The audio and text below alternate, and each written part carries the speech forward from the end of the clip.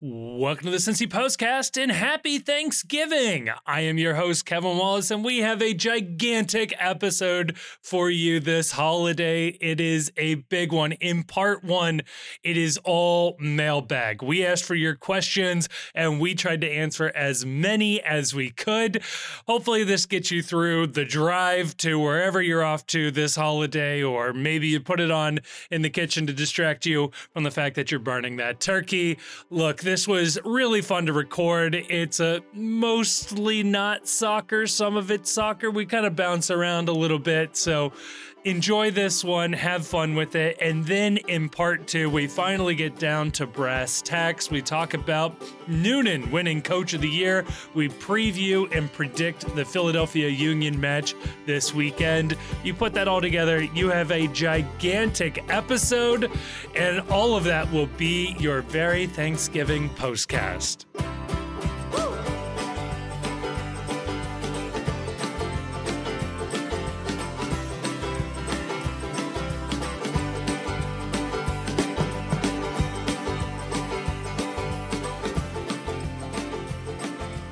Joining me to talk about all of that and more, I'm joined by two gentlemen who are on the eve of Thanksgiving. Chief, Grayson, I've got both of them here. And Chief, I just got to ask you, night before, how we feeling Thanksgiving-wise? I know we touched on this last episode, but are you going to struggle through this? I don't like Thanksgiving. I don't like it. I don't like it. I don't like this holiday. I don't like the food. It's bottom tier of things I want to eat, and the amount of food. It would be one thing if it was bad food, but there's an expectation you should eat a lot of it, which is not fun as well. And also I sit here and I reflect on the fact that as I am firmly in my middle age, that this used to be the night when I was out at the bars until 2 a.m, waking up the next day profoundly hungover to go to my family's house for food. And instead, I sit here finding myself recording a podcast with you two fine gentlemen while I can hear the partying noises from up at the bar down the road. So this is just it. Life comes at you fast, I guess. I will say that night before Thanksgiving as a bartender is probably the number one night because it's the one you don't mind missing that much. And it's pretty easy to arrange your friends to come to like your bar that you're bartending. New Year's Eve is usually the big night, but then you kind of like miss this spectacle because you're working. Whereas like the night before Thanksgiving, you're not really missing that much, and being the bartender is as much a part of the event as otherwise. The pandemic kind of killed this, but I used to have a tradition in the before time that on this night, myself and all of my friends, we would get together at my house, and then we would go out to the bars later afterwards. But the point of getting together at my house was that we had a kind of, it was before the term was in vogue, but a Friendsgiving. But the concept of the Friendsgiving was that no one was allowed to bring food that they made themselves. So you had to go and you had to bring, and the preference was for something that you acquired through a drive-through or from a fast food restaurant.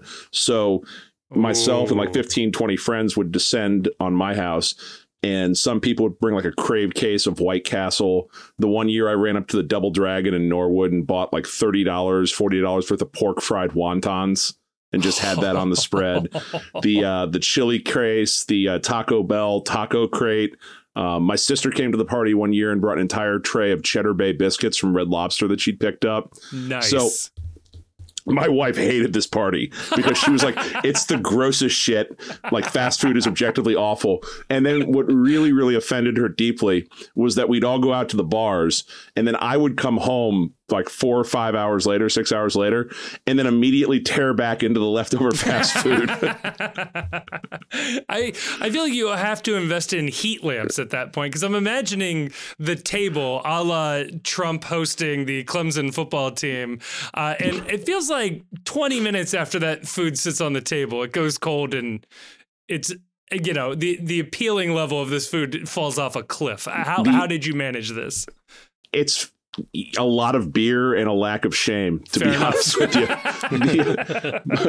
My buddy Justin one year brought an entire case of chicken and waffle sliders from White Castle that had, it was 2 waffles, like little mini waffles with like a breaded piece of fried chicken, and then Waffle House brand gravy that was like on the sandwich as well. They were delightful. Like they were, it was incredible. My wife has put the kibosh on this party ever returning, but it was a staple of the household in the years past for this Wednesday before Thanksgiving. Man, I gotta say, I'm jealous. I've always wanted to do something like that, and to hear that somebody lived my dream is, makes me feel things. Maybe we'll bring it back. Maybe we'll bring it back sometime. Who knows? Yeah. Grayson, I don't know, any great Thanksgiving traditions in your part of the world there? No, I don't think anything in particular. But I will say, like, I don't love the night before Thanksgiving. Night at the bar, but like some of the bars around me will open up Thanksgiving evening around like 8 p.m. And I think that's like a very nice chill time to go. Yeah, it is nice. Everybody at the bar then gets it.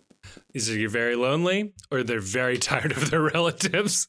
And that's a good group of people to have in the same room. It's what I'm looking forward to most on Thanksgiving is that due to schedule conflicts this year, I have one family Thanksgiving on Thursday, one family Thanksgiving on Friday. And the Thursday one is an early afternoon Thanksgiving. And then as soon as that's done, I am returning back to my humble abode and I'm walking around the corner to the neighborhood bar. And I'm posting up there for a couple hours, and I'm going to be completely okay with that. Well, Chief might slap me the next time he sees me, but I love Thanksgiving, and this year I'm hoping to make this a regular tradition. We're like 2 years in now. I'm cooking everything, and I live for this shit. So this is great. So bring it on. Smoking a turkey. Don't agree. I got to say, smoked turkey, pretty nice. It's a pretty nice way to do it. Do these like Japanese milk biscuits that are pretty freaking good. The thing for me is I would not want to do this meal another time of year because this is a lot of effort. This is a lot of pre-planning and a lot of effort, but I like the meal that I produce. But if then it's my own cooking, so it'd be weird if I didn't like it. So I have been, I guess like, so I'm going out of town for Thanksgiving just because there's been enough noise in my life lately, and I just wanted to have some time for just me and my wife. And we've ordered like a whole spread from Whole Foods, nice. Like where we're going, and we're just gonna leave the airport, pick it up, and then just have like a chill rest of the Thursday. I like that because there's no work involved. 1 year on Thanksgiving, I was in Valparaiso, Chile, and had a nice like seafood and shellfish platter, sitting on a restaurant that's on a cliff overlooking the water. Man, that was a pretty good change of pace Thanksgiving meal. The exotic Thanksgiving's the way to go. Did anybody at the restaurant have any inkling to the American Thanksgiving that was that day? No. Good. That sounds cool. That sounds glorious. Honestly, that sounds incredible. Oh man. I've been on a cruise ship during Thanksgiving, so I don't know. That's as close as I can get to there, Grayson. The worst Thanksgiving I ever had. Well, not worst Thanksgiving. That's way too broad of a statement. Because it was actually a nice Thanksgiving holiday. But the worst Thanksgiving meal I ever had was kind of like, it was down in Florida with my wife's family. And there was like an extended connection that lives down there and invited us to have the Thanksgiving meal at their at their country club. And it was like the the entire atmosphere, it was like the worst vibes you could ever experience. Like, it was so like quiet and boring, and the food was like pretty bland and soggy. Would not recommend the Country Club Thanksgiving buffet. Now, see, you say that my very, very good friend, he and his father. So his mother's been divorced like twice, but his biological father, like he would occasionally go out and do Thanksgiving with him. And the one year his father flew everyone out to Vegas and they did Thanksgiving dinner at the Cosmopolitan's buffet, or no, the Caesar's Palace buffet. And I'm like, you know what? This sounds like a perfect Thanksgiving. Everybody gets what they want, and you can all drown your sorrows at the slot machines or on the craps table immediately afterwards, instead of having awkward forced conversations with extended family or having to watch the Detroit Lions on television. Yeah. Oh, man.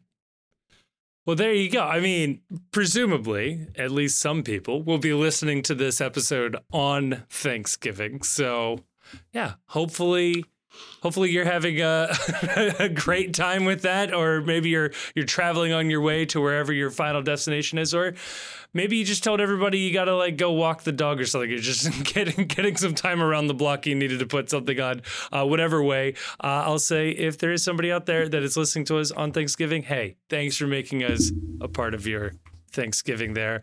For this episode, we obviously have a massive playoff match this weekend to preview, which we will get to. However, if there is one thing I am thankful for this Thanksgiving, it is the fact that people are out there in the world listening to this podcast that we put together. Believe it or not, there's some degree of effort that goes into this, and I am always happy when people are able to listen to this and actually go as far as to say that they enjoy it. So with that, we put the word out on Sunday for questions for the podcast this week, and this is going to be a 90%, 80% a mailbag episode. We'll see how quickly we get through some of these.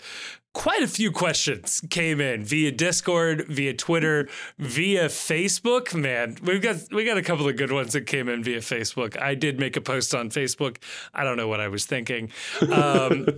Really what happened was this morning during breakfast, I made a graphic and thought I worked way too hard on this to only post this on Twitter. And so it ended up on Facebook as well. But we've got some good questions here. I am going to run through some of these here. I'll bounce around a little bit on where the questions were asked. However, I will start with a couple from the Discord, which, hey, if you're not a member of the Discord, get on there. That's where all of our conversations are happening. But I will ask you this one from Mike K. I'll go to you, Grayson, first. What is each of our top 5 lists of guests we'd love to have on the pod? So we each have to say 5. That's what I'm taking. We could make a collective 5, but let's run through our 5. Harks.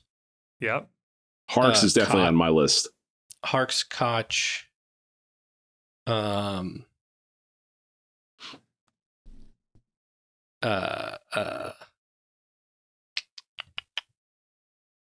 Koch. Don Garber. Ooh. Ron Jans. It's a tough question. And I like these answers though. And 5.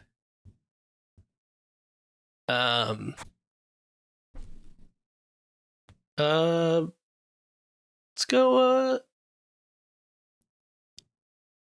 Rose Lavelle. Ooh, okay. Ooh, all right. There's a name I thought you were going to say that you didn't. Let's see if Chief hits him. Go. John Harks is obviously on that list. I think that's number 1. Alan Koch. I would really like to hear a little bit about the Alan Koch regime and how that went. Ron Jans. I would very much like to ask him what song he was singing that got all this in trouble. Sean Acoli. I think that would be interesting just because he was sort of the first face of FC Cincinnati. Yeah, I would want to say, out of everything that was there.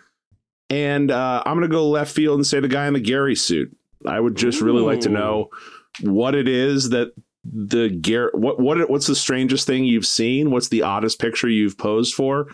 Are you in fact a furry? I don't know. I would just be curious as to the answer to all these questions. Yeah, clearly this person was the college mascot at wherever they went to school, or the high school mascot of wherever they went to school.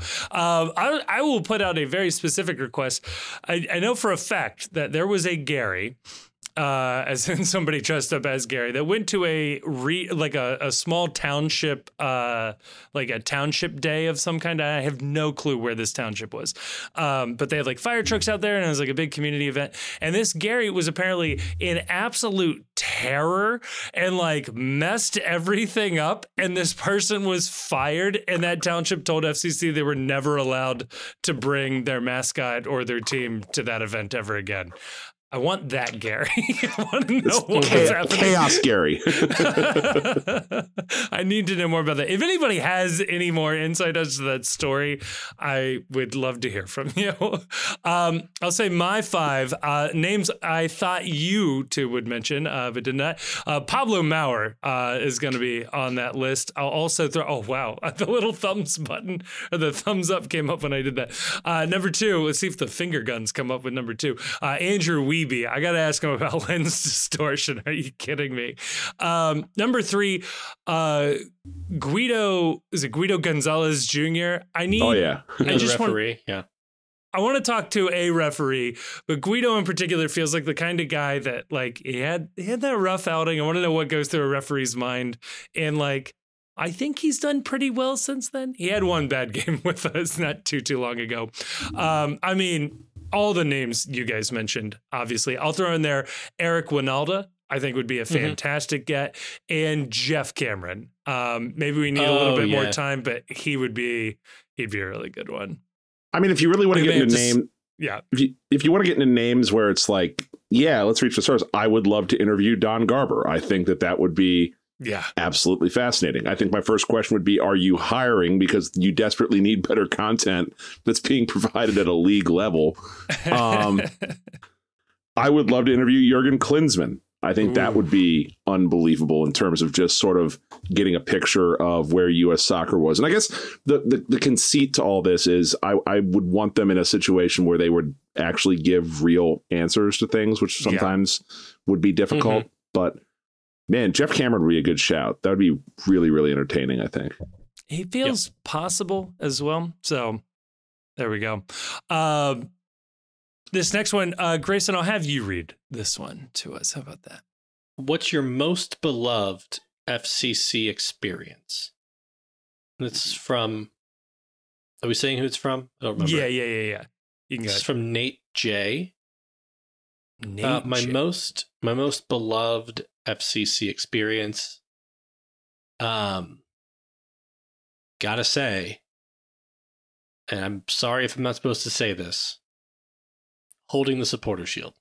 Hey. It's a good experience.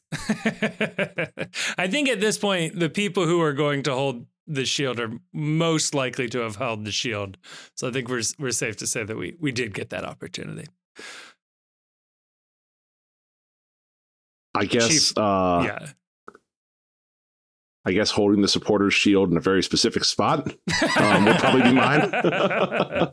That would be number 1 far and away. And a very specific spot, like the back of a Volkswagen. Someplace people dread.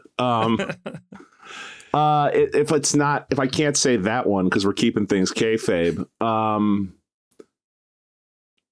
there's so many good ones. Just that first march in to Nippert for the first MLS match and turning around and just seeing the sea of humanity that stretched all the way back onto Short Vine. That was cool. The Chicago Fire penalty kicks, Mitch saving that last kick and just the pure euphoria that happened afterwards. That was pretty cool. I don't know. There's just been so many, like I've been thinking about a lot of this stuff lately. And and just the absurdity of how some of the stuff went down in FC Cincinnati and some of the cool, odd, strange things we've all been a part of that have been a part of the supporters culture for a really long time. Like the first, back in 2016, workshopping the first versions of Cincinnati Here We Go and trying to come up with 80s songs that you could sing words to, and eventually settling on the theme to Reading Rainbow for a Yellow Card song. That was kind of keen. I don't know. Kevin, where are you at on this one?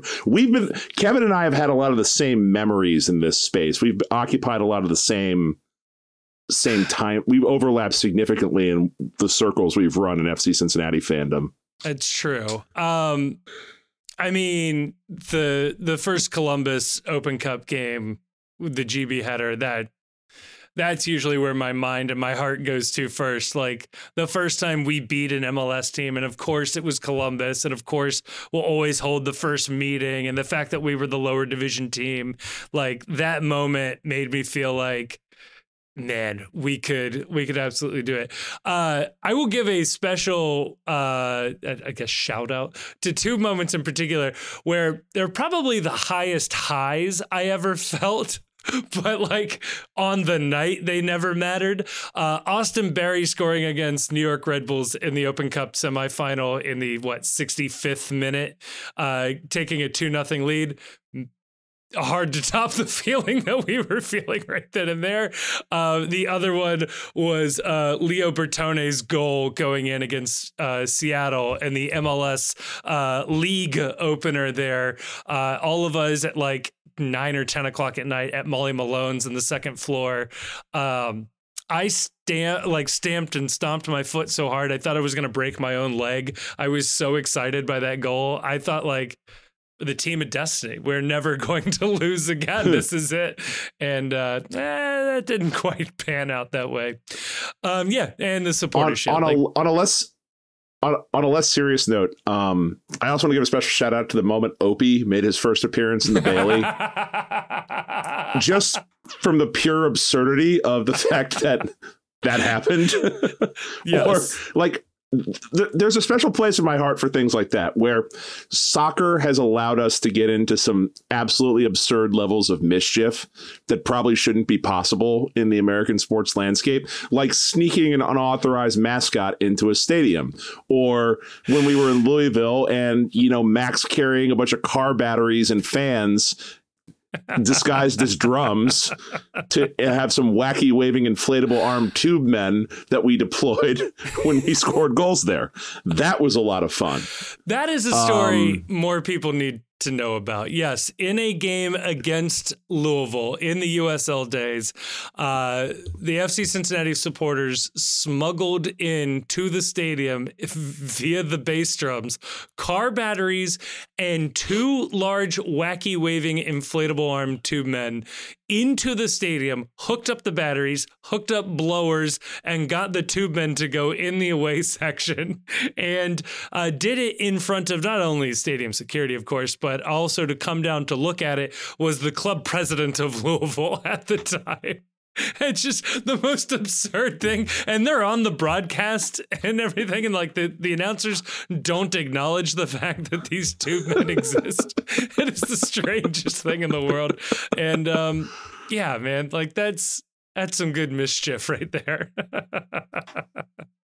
It's going to reach a point at some point where I'm going to feel really sorry for the people that never actually experienced the USL days. Like if you weren't around for those, I really will think you've missed a serious part of your FC Cincinnati fandom.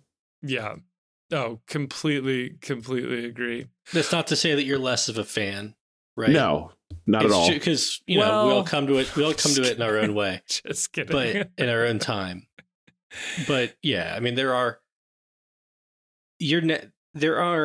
USL experiences that will never happen again. Yeah. No. Like in the Open Cup, we're playing AFC Cleveland in the Open Cup, and some guy comes to Ladder 19, and he's the one AFC Cleveland fan. And he's talking there that he's the only person that travels, and that you'll definitely hear him in the stadium because he yells so loud he's broken megaphones before. And like saying this all with a completely straight face as we all like sip on beers, like, yeah, man, Sounds cool.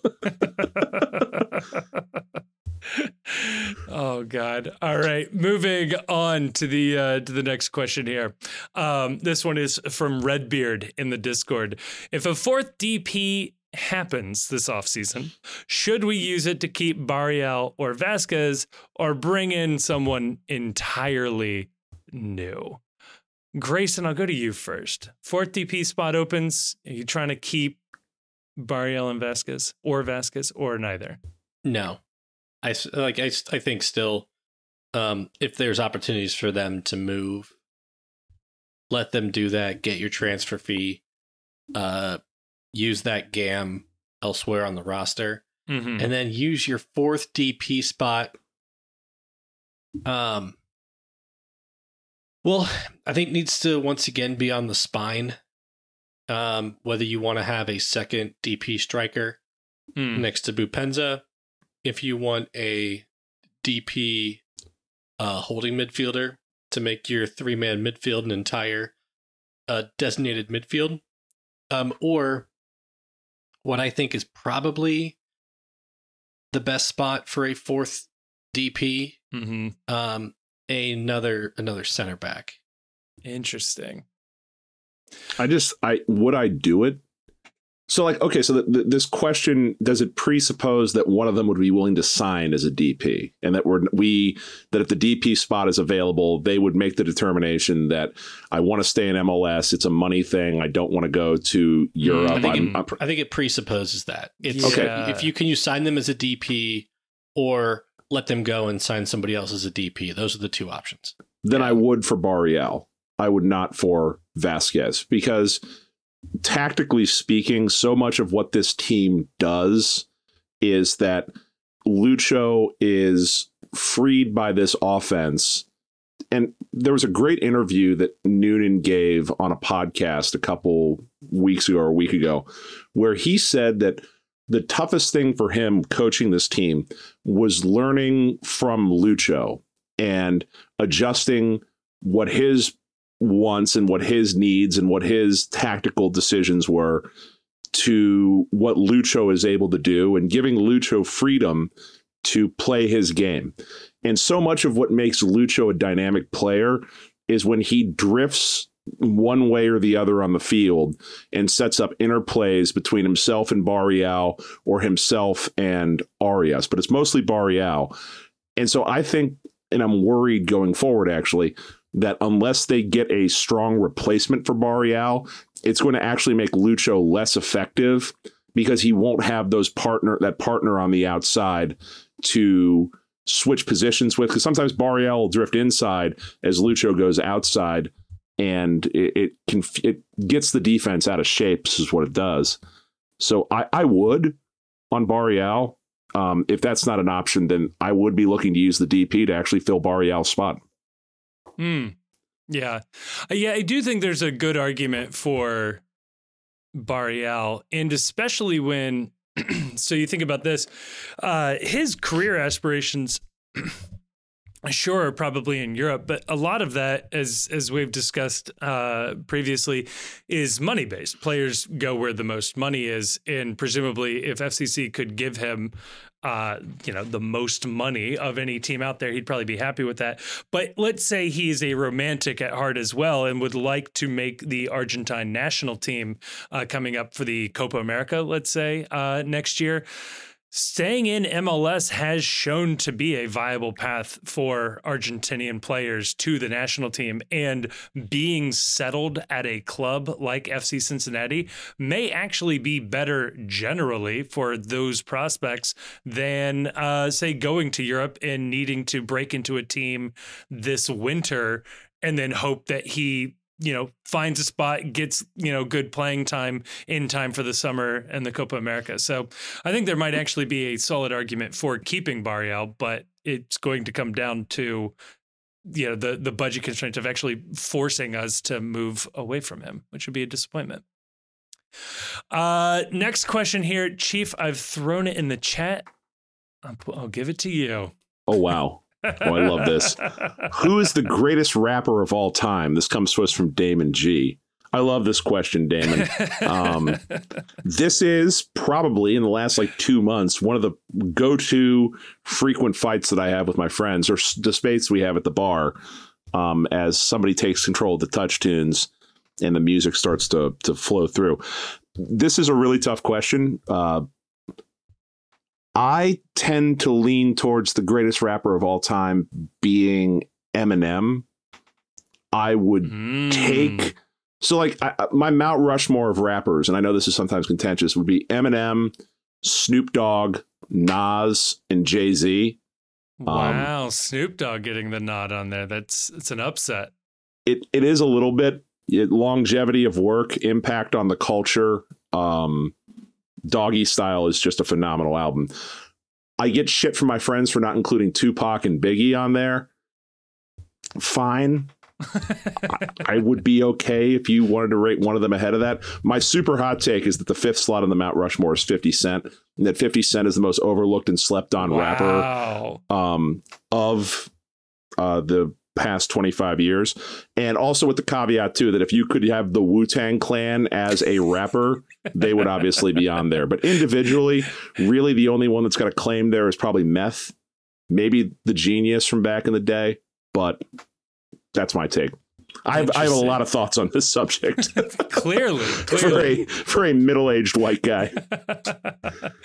Grayson, would you like to nominate a name to throw into the ring here? No. You know, that's kind of where I thought you'd go with this. So that tracks. It's not that I don't like rap music. Far from it. It's that I don't have the arrogance to think that it's a topic that needs me to weigh in on.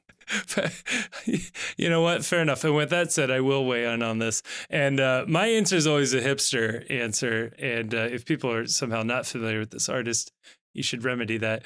MF Doom is always my answer here. That is such a you answer in this space. That's as good as it gets. That's as good as it gets. I don't know what to tell you.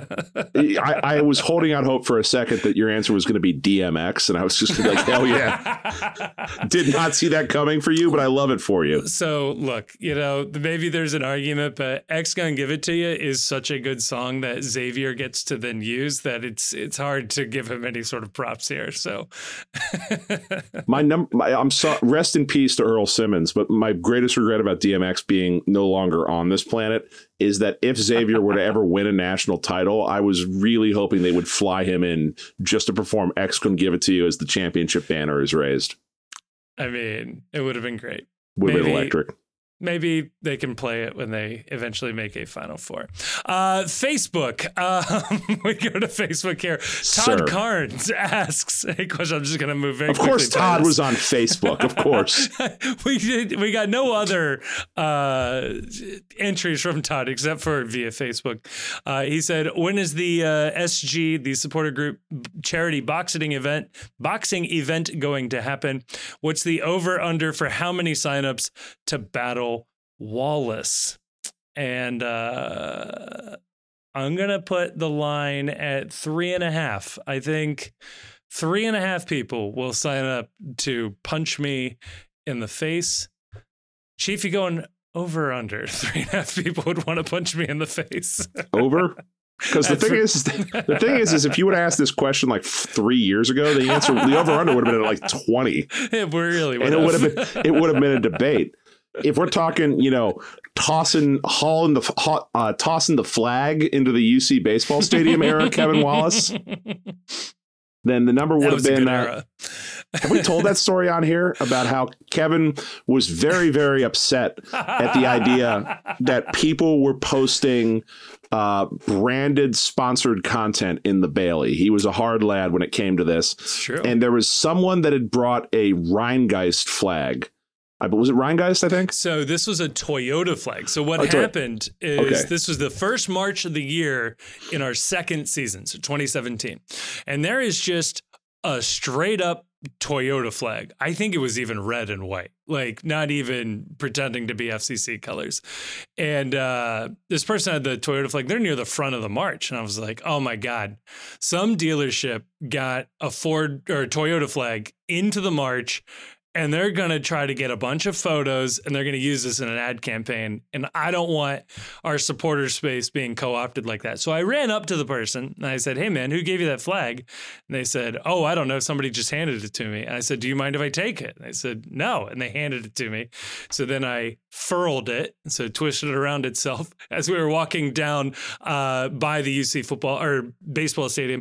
And I hurled it onto the top of the dugout there, which is hard to then get at that point. I was then immediately surrounded by like 3 or 4 people from DI who started screaming at me about how people put a lot of work into that or something like that.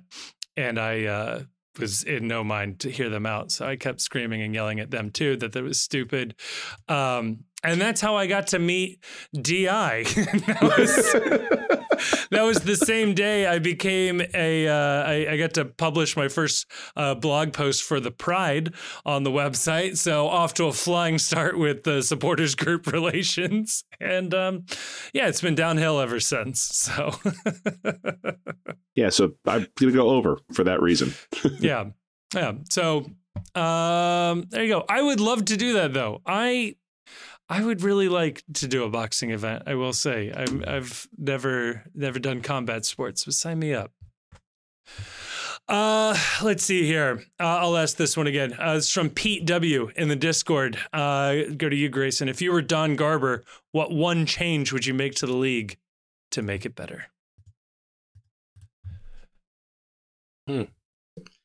What one change would it make to the league to make it better?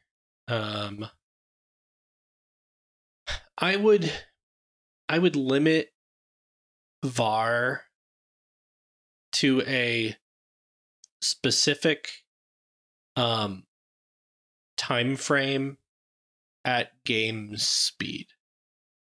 Because if the standard is a clear and obvious error versus it being clearly and obviously wrong, I would suggest that a referee can't make an error if whatever it was not visible or clearly and obviously visible at game speed from the vantage points of the referees. I like that. That would dovetail well with a I know it was one change, but like if referees had to wear body cams and the footage they could review is only their own body cam. So it's like, yeah, they have to be well positioned in order to get a good replay angle, period. Which would be great, too, because then when they show later subsequent replays that made it obvious that the foul had been committed or not committed, then it's a strike on the ref for not being in position to see it. Get better, get good at your job. Yeah. Or, there's some advantage to it brings back the dark arts of being able to, commit a dirty foul away from the view of the referee. I would, if I was making a change to this league, it said just one. So I think that the obvious answer is that the salary structure in this league just needs to be simplified. And I think the way I would do that is to go to a Major League Baseball style salary cap where you put a number out there that is a soft cap, and then anything you spend over that is subject to a luxury tax that is then distributed to teams around the league. I think that's probably the most fair way to do this sort of thing on the open market, and then figure out some way to compute transfers and make it easier to get transfers into the league. That's like the real answer. The fake answer that I think I would make a change is that they should have a different playoff format every year for MLS. And they shouldn't announce the playoff format until decision day. So that going into decision day, you have absolutely no idea if you're in the playoffs, what the format will be, what you need to do to get into the playoffs. And then it's just like a sealed envelope that's opened the Friday before decision day, and it has the playoff format on it. And then all of a sudden, every team has to scramble to meet whatever the conditions are that get you into the playoffs. Man, That's great. Or you could even go like, if you win your conference, you get to pick the format. So maybe the East and West have different formats, right? So like we won the East, so we want best of 3 series the entire playoffs. But the West, won by St. Louis, they don't feel good about that. They want one-offs all the way through. Or maybe what you do is, instead of the format that you have the top 7 teams make the postseason. I mean, the real answer is to do what I talked about earlier and say, we're abolishing MLS Cup and we're just playing Leagues Cup at the end of the year. I like that a lot better. But if we're going to keep MLS Cup, you have the 7 slots in the playoffs guaranteed for the top 7 finishers. But the 8th spot is selected by, and you don't know how that's selected until the end of the year, and they pull an envelope. And the envelope may say, team not in the playoff that scores the most goals on decision day gets the 8th seed, regardless of what records are. Fewest yellow cards makes fewest fouls. Like, you have to play the cleanest game possible in order to do this. I love that all coming down to just absolute like chance, basically, on the final day. It keeps everybody in it longer. So every team could possibly be in it. Yeah. Oh God. Let's see. What would your rule change be? I like the salary tax. I like to simplify the money there. It's funny. You mentioned abolishing MLS Cup. I've been kicking around an article for a while now. I've started a draft of it, but I would do this. I would do a balanced schedule, and best MLS can, in that you play everybody in the league once, and then you alternate every other year home and away. But that way, at the end of the year, you've played, in our case, 28 other teams in this league once. And sure, that results in fewer games, but that would also mean fewer weekday games. And it would get you around the international breaks a little better. And when you eventually go to 30 and 32, it expands nicely. And then the Supporter Shield well and truly becomes the number 1 trophy in the league. Now you actually have a proper balanced schedule. Yes, home and away is a big thing, but it was never going to be perfect with MLS. I'm into it. Right. That's about as good as you could probably get with something like that. But yeah, I like all those answers. Grayson, I will have you read the next one in the chat here. Should FCC's women's team join the NWSL, the USLW, or wait for door C? Seth R. Now, by USLW, I think they're going to call it the USL Super League. They are. I think the W is technically the second division in USL. The W is what USL currently has. Yeah. So taking that as the USL Super League, I guess I would say USL Super League. I like the idea of there being a competitor to NWSL. NWSL really needs its feet held to the fire in a number of ways. I mean, you had, I guess, Gotham FC, which just won the NWSL Cup, had not made any plans for how they were going to celebrate with fans winning the championship, because it had not occurred to them that they might win the championship. How embarrassing. It's also the same league too that bought its Supporters Shield trophy online for $50. Like, that's yeah, and also the NWSL just hasn't covered itself in glory in a whole host of ways, right, in recent years. And I feel like the only way that there's going to be a consistently professionally run first division women's professional league in the United States that is worthy of the players in that league is if an actual threat to that league's continued primacy steps up. Yeah. And that threat is not going to come to Europe, not going to come from Europe, as long as U.S. soccer continues to pressure the national team players to stay in NWSL. Yeah. On a scale of 1 to funny, how funny would it be if FC Cincinnati ownership calls up the USL again? It's like, hey, remember us? So we were thinking you and I one last time. Let's do this again. Let's run it back.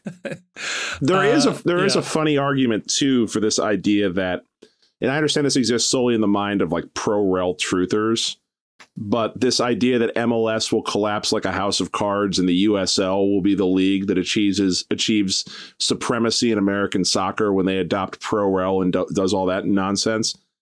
Are they right that that's going to happen? No. Can you completely eliminate that as a possibility, as in say it's a 0% chance that they're right? No. So, I mean, maybe you've got your women's team in USL so that if the MLS house of cards does come down, you've got another team like, hey, maybe we'll just shift our men's team back to the USL and we've got ourselves a way back in. No, I'll be different and I'll say the NWSL here just because it seems like they're a little more stable. They've got the TV deal they just signed that's greatly increasing the pool of money that they've been paid. And it's not like anyone's really covered themselves in glory in any women's professional league to this point. You're just hoping that professionalism continues to increase as more eyeballs are on it. So I would say I would rather have them in the NWSL, but I'm very cool if they want to wait just to see a little bit how this shakes out. And I feel like the end result, if the USL Super League is successful, the end result is top USL Super League teams. It's a merger going into NWSL or NWSL merging into USL Super League in some way. Yeah. Right? Yeah, I agree. And that would be a significant, because there's long term, there's not going to be two first division leagues operating at the same level. Yeah. But, if it ends up with, the two leagues merging and we end up with one league that's like twice the size of NWSL, that feels like it's a pretty good thing for women's soccer. Yeah. So my mind on this was both of yours, that like, yeah, you want the pressure from the USLW, but NWSL's new TV deal makes them certainly look attractive from a financial standpoint. But I will say this, I have no idea how these contracts are set up or established. However, some of the better brands in NWSL are owned and attached to USL clubs, Racing Louisville, the Courage there, and I believe there's a Super League team joining in Tampa Bay, attached to the Rowdies. There's another one I'm missing. Well, whatever. Point being, especially the Courage and Louisville could certainly pick up their stakes and move to the USL Super League, and that would throw a lot of things off. And I don't know what happens to their TV deal if they suddenly lose teams there. It'll be interesting to see, though. Apparently, the Seattle Sounders are kicking around the idea of buying the Reign up in Seattle. The Portland Timbers already own the Portland Thorns. So it's funny to me that like MLS never jumped in full on a women's league or even partnering more with NWSL. In other parts of the world, like in Europe, it's becoming more and more of a requirement to be a first division club. You have to also sponsor a professional women's team, or at least have a women's team competing in their country's leagues. So interesting that MLS never came up with a similar requirement and didn't try to do a MLSW, right? Especially with the Apple deal. Feels like something they probably should have done at this point. But speaking of the Timbers owning the Thorns, remember that in December 2022, Merritt Paulson said that he would be selling the Portland Thorns. Oh, yeah. And that never happened. I guess they're just hoping everybody forgets. Yeah. Hope. Maybe the Seattle Sounders will buy the Thorns. God, that'd be great for that rivalry. Now that's what I'm actually rooting for. Okay, we got a long one here. This came from Twitter, from the Lights of Cincy. I could not associate a name with this one. Commodification and objectification are big areas of focus in the sociology of sport, but I think it'd be interesting to hear from other fans about it. What are your perspectives on language and the commodification, objectification of soccer players, i.e. buying players, selling players, trading players, particularly in the more recent context of players around the world saying they're required to play too many games and are facing more injuries than ever? Good question. And I got to say, I always feel uncomfortable when talking about buying a player and selling a player. I certainly use it because it's probably just easier to say that at this point. But I would not mind a normalization of saying buying a player's contract or buying a player's rights, which is more what is actually happening there. But yeah, especially like we haven't seen a terribly high profile case of this happening in the U.S., at least not in a while, or nothing that's coming to my mind. However, you hear about this a lot in Africa to Europe pipeline, that there is like literal human trafficking of especially young boys from African academies to European academies, or at least the promise of that. And then these people being sold into, terrible situations and human slavery with that associated with like the world of soccer. So like, yeah, I'm good with getting away from it. I would just like, and I'm sure there's guides out there, I would love just like a handbook of phrases, like instead of this, say this type thing. But I don't know if you guys have any other thoughts on this. No, I understand the idea of it being shorthand where you are actually buying a contract.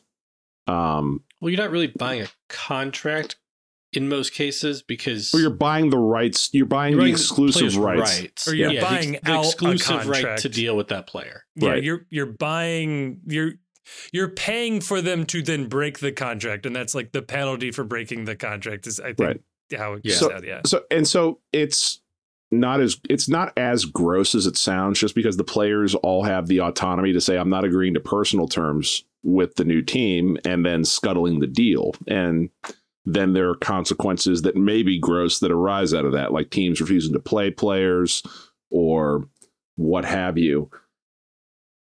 Yeah, I guess. I mean, I understand it's one of those things where the cost of changing the language feels very little. And if it helps to remember that these people are humans as opposed to chits on or trading chips or whatever, that you're dehumanizing them by reducing them to assets. I get that. But then to a certain point, too, when you drop the actual words for what you're doing, it's like, is it any better that we say that they get drafted in the NFL when really that is also a form of you are buying the rights to or taking the rights to this player, and it's been collectively bargained. Their freedom has been collectively bargained away by people that they never interacted with and by a vote that they never took because they weren't part of the bargaining unit when it happens. I don't know. Yeah, so I think that though, if we talk about it in what it really is, it does kind of upend a little bit how we talk about labor and like the free choice of where you provide your labor. Because like when you draft a player, you can't make that player play for you. But what you can do is you can prevent that player from playing for anybody else. Yeah. Right? And that's still extremely coercive. Where you're like, without this player's consent, we have decided that he's not allowed to provide his skills in this field to anybody except for us. And that's not that far removed from he has to play for us under terms we dictate. Like, yes, there's like a little bit of the player's choice. And we're talking about the US. Yeah. There's a little bit of that player's choice that comes into it, where, you know, he can choose to accept a contract the team will agree to, or he can go sell insurance. Right. But I guess the problem with it all, though, is that, like, this gets into a meta question of, like, what is sports? And sports is an entertainment product at the end of the day in modern society. The value of sports is entirely derived not from determining who is the best or what team is the best, but how many people decide they want to watch that, buy a ticket, tune into it on their television. And so, on a certain extent, yeah, you're robbing a player of agency and dictating terms of where they play. But the only reason the league has value and the league is able to produce the value that pays the players is because there is some form of competition involved that is equal, balanced, and the result is not known ahead of time. That everything about this that restrains trade, whether it's financial fair play in theory, salary caps, trades, or drafts, it's all done under the guise of making sure that there is some form of competition that is meaningful. Otherwise, you would just have the Harlem Globetrotters and the Washington Generals, and that's entertaining as an exhibition. The kids may like it, but it's not entertaining, and it's not going to sell eyeballs on television if there isn't any way to control the distribution of labor in this market, because the entire house of cards comes tumbling down if there isn't somewhat an equal distribution of labor sufficient for all of these teams to be fielded and to produce a competitive television product to sell to viewers. So there has been, I don't know that we're in a position to, like, determine how much of a value of a sport relates to parity, because there is research out there that suggests that people are attracted to and drawn to super teams, and that is something, and that can increase the value of a league. But I view a salary cap as different from a draft. So you could have a salary cap with no draft, and players coming out of college could, you know, shop their services to teams and field offers, and then just go whatever team offers them the most money, and there will be some rough distribution of it. Won't be so unequal because every team is constrained by the salary cap. Yeah. What it does significantly decrease the chances of is the Bengals getting Joe Burrow. Right. Right. Yeah. I mean, you'll get another quarterback.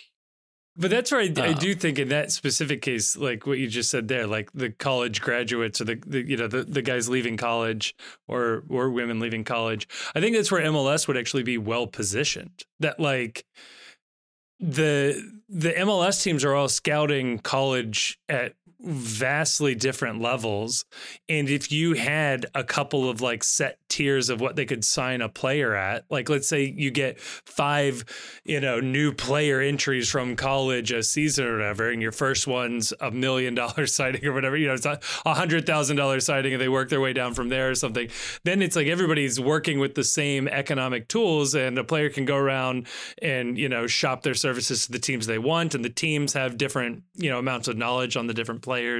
I think it would work well. Although this does get to my dream NBA league setup, which is you do an entire redraft of the entire league every single season. Each season you add in the new college kids, but your salary is based exactly on which player order you were drafted in every single round. So the highest paid player in the NBA next year would be the guy who's taken number 1 overall in the NBA, and you just redraft the whole league every year. It sounds way more fun. Be a nightmare for the housing market for players. Sure. Rent, don't buy. Yeah. I mean, what the hell? You would just like everybody would live in Miami and Vegas and LA or whatever. They just fly to every game anyway. So it'd be fun. There we go. All right. I'm going to do a couple of lightning round here. And I'll probably answer a couple of these, but I think you guys will enjoy these as well. Would you like to hear about my Dr. Cop Attorney at Law cinematic universe drama, Scentless Violence, about a canine forced into retirement after losing the ability to smell, but has to come out of retirement when his former handler is kidnapped? The answer to that is yes. We would like to know more. Sounds like we heard about it. Yeah, I would like to know more. That was from Andy K on Twitter. So thank you for that. What can we actually do to see the lights of Cincinnati happen? We could have our very own pre-match. You'll Never Walk Alone. Folks, we'll try next year. I don't think you can go to a Valhalla FC match. Yes, you can go to a Valhalla FC match. This is from Caitlin H in the Discord, is there a mirror universe of Dr. Cop in who would play anti-Dr. Cop, and what is anti-Dr. Cop's profession? Grayson, I throw this to you. Well, first of all, there's no mirror universe anti-Dr. Cop. Dr. Cop takes place in our world. It is grounded.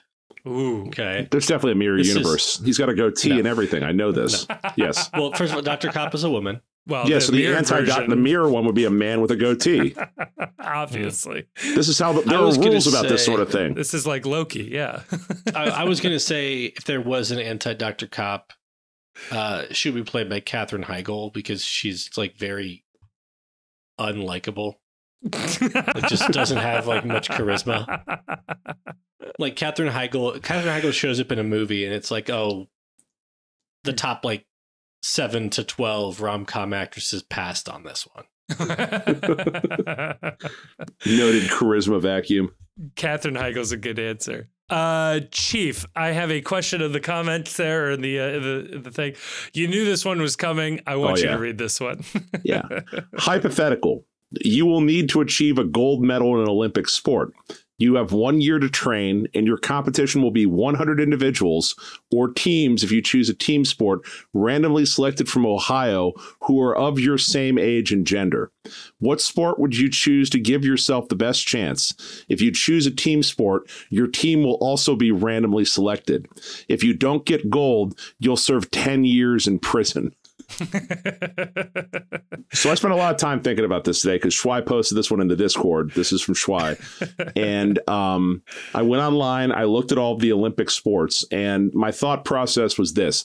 You need to pick something, because Schwai later clarified that the 100 random individuals would not also have the year to train. They would just be selected at random on the day of whatever competition was happening. So you need to pick something that it is the least likely thing for one of those 100 people would actually be good at. So that's going to eliminate a lot of things like wrestling or boxing or distance running or, anything like that, where you might run into someone who did wrestling in college or what have you. Right. So the answer that I've come up with is equestrian. Ooh.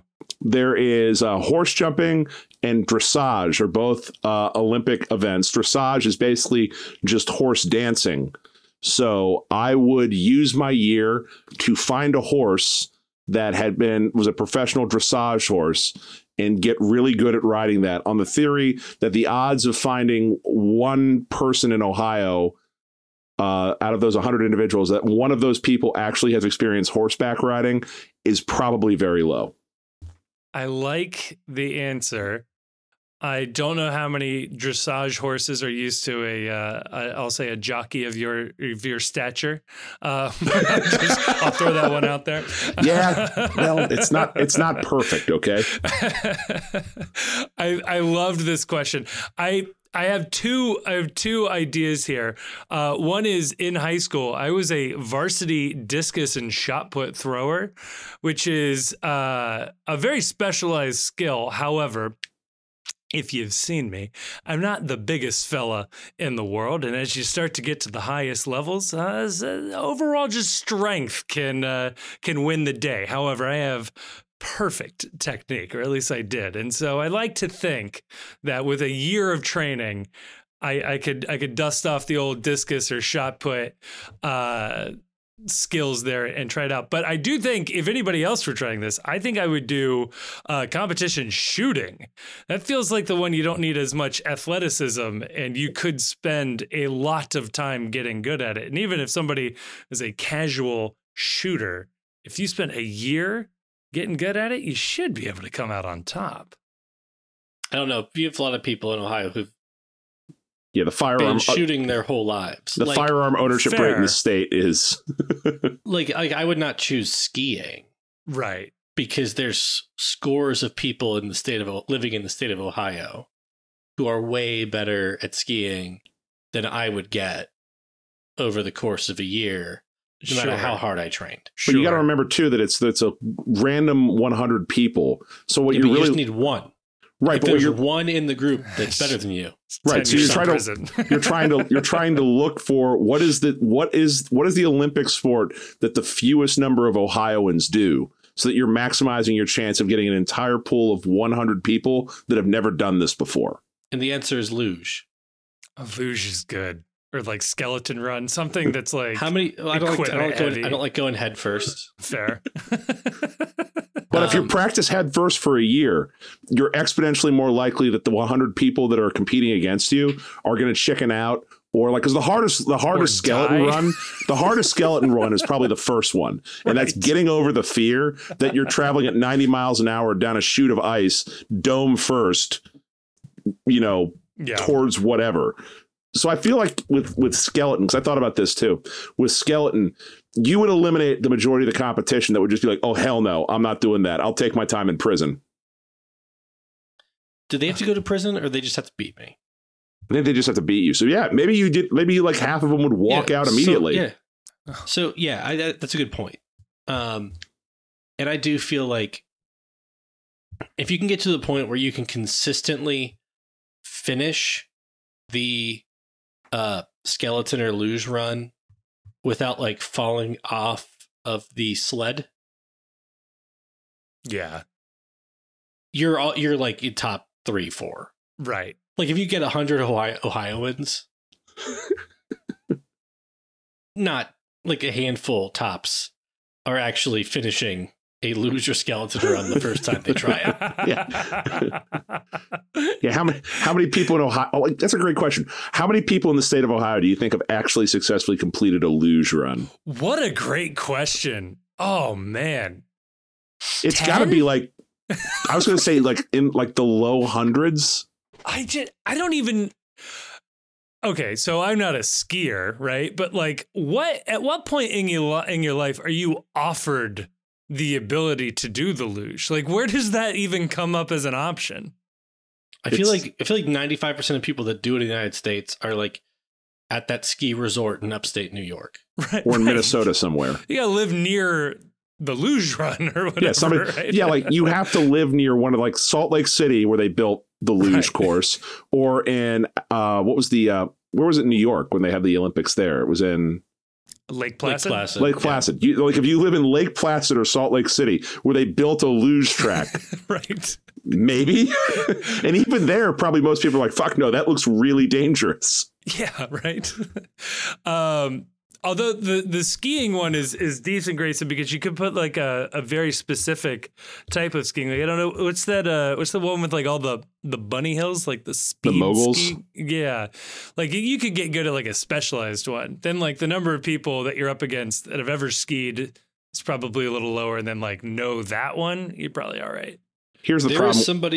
There is somebody who lives in my house that would be a better skier a year from now than I would hope to be if I practiced nonstop for 5 years.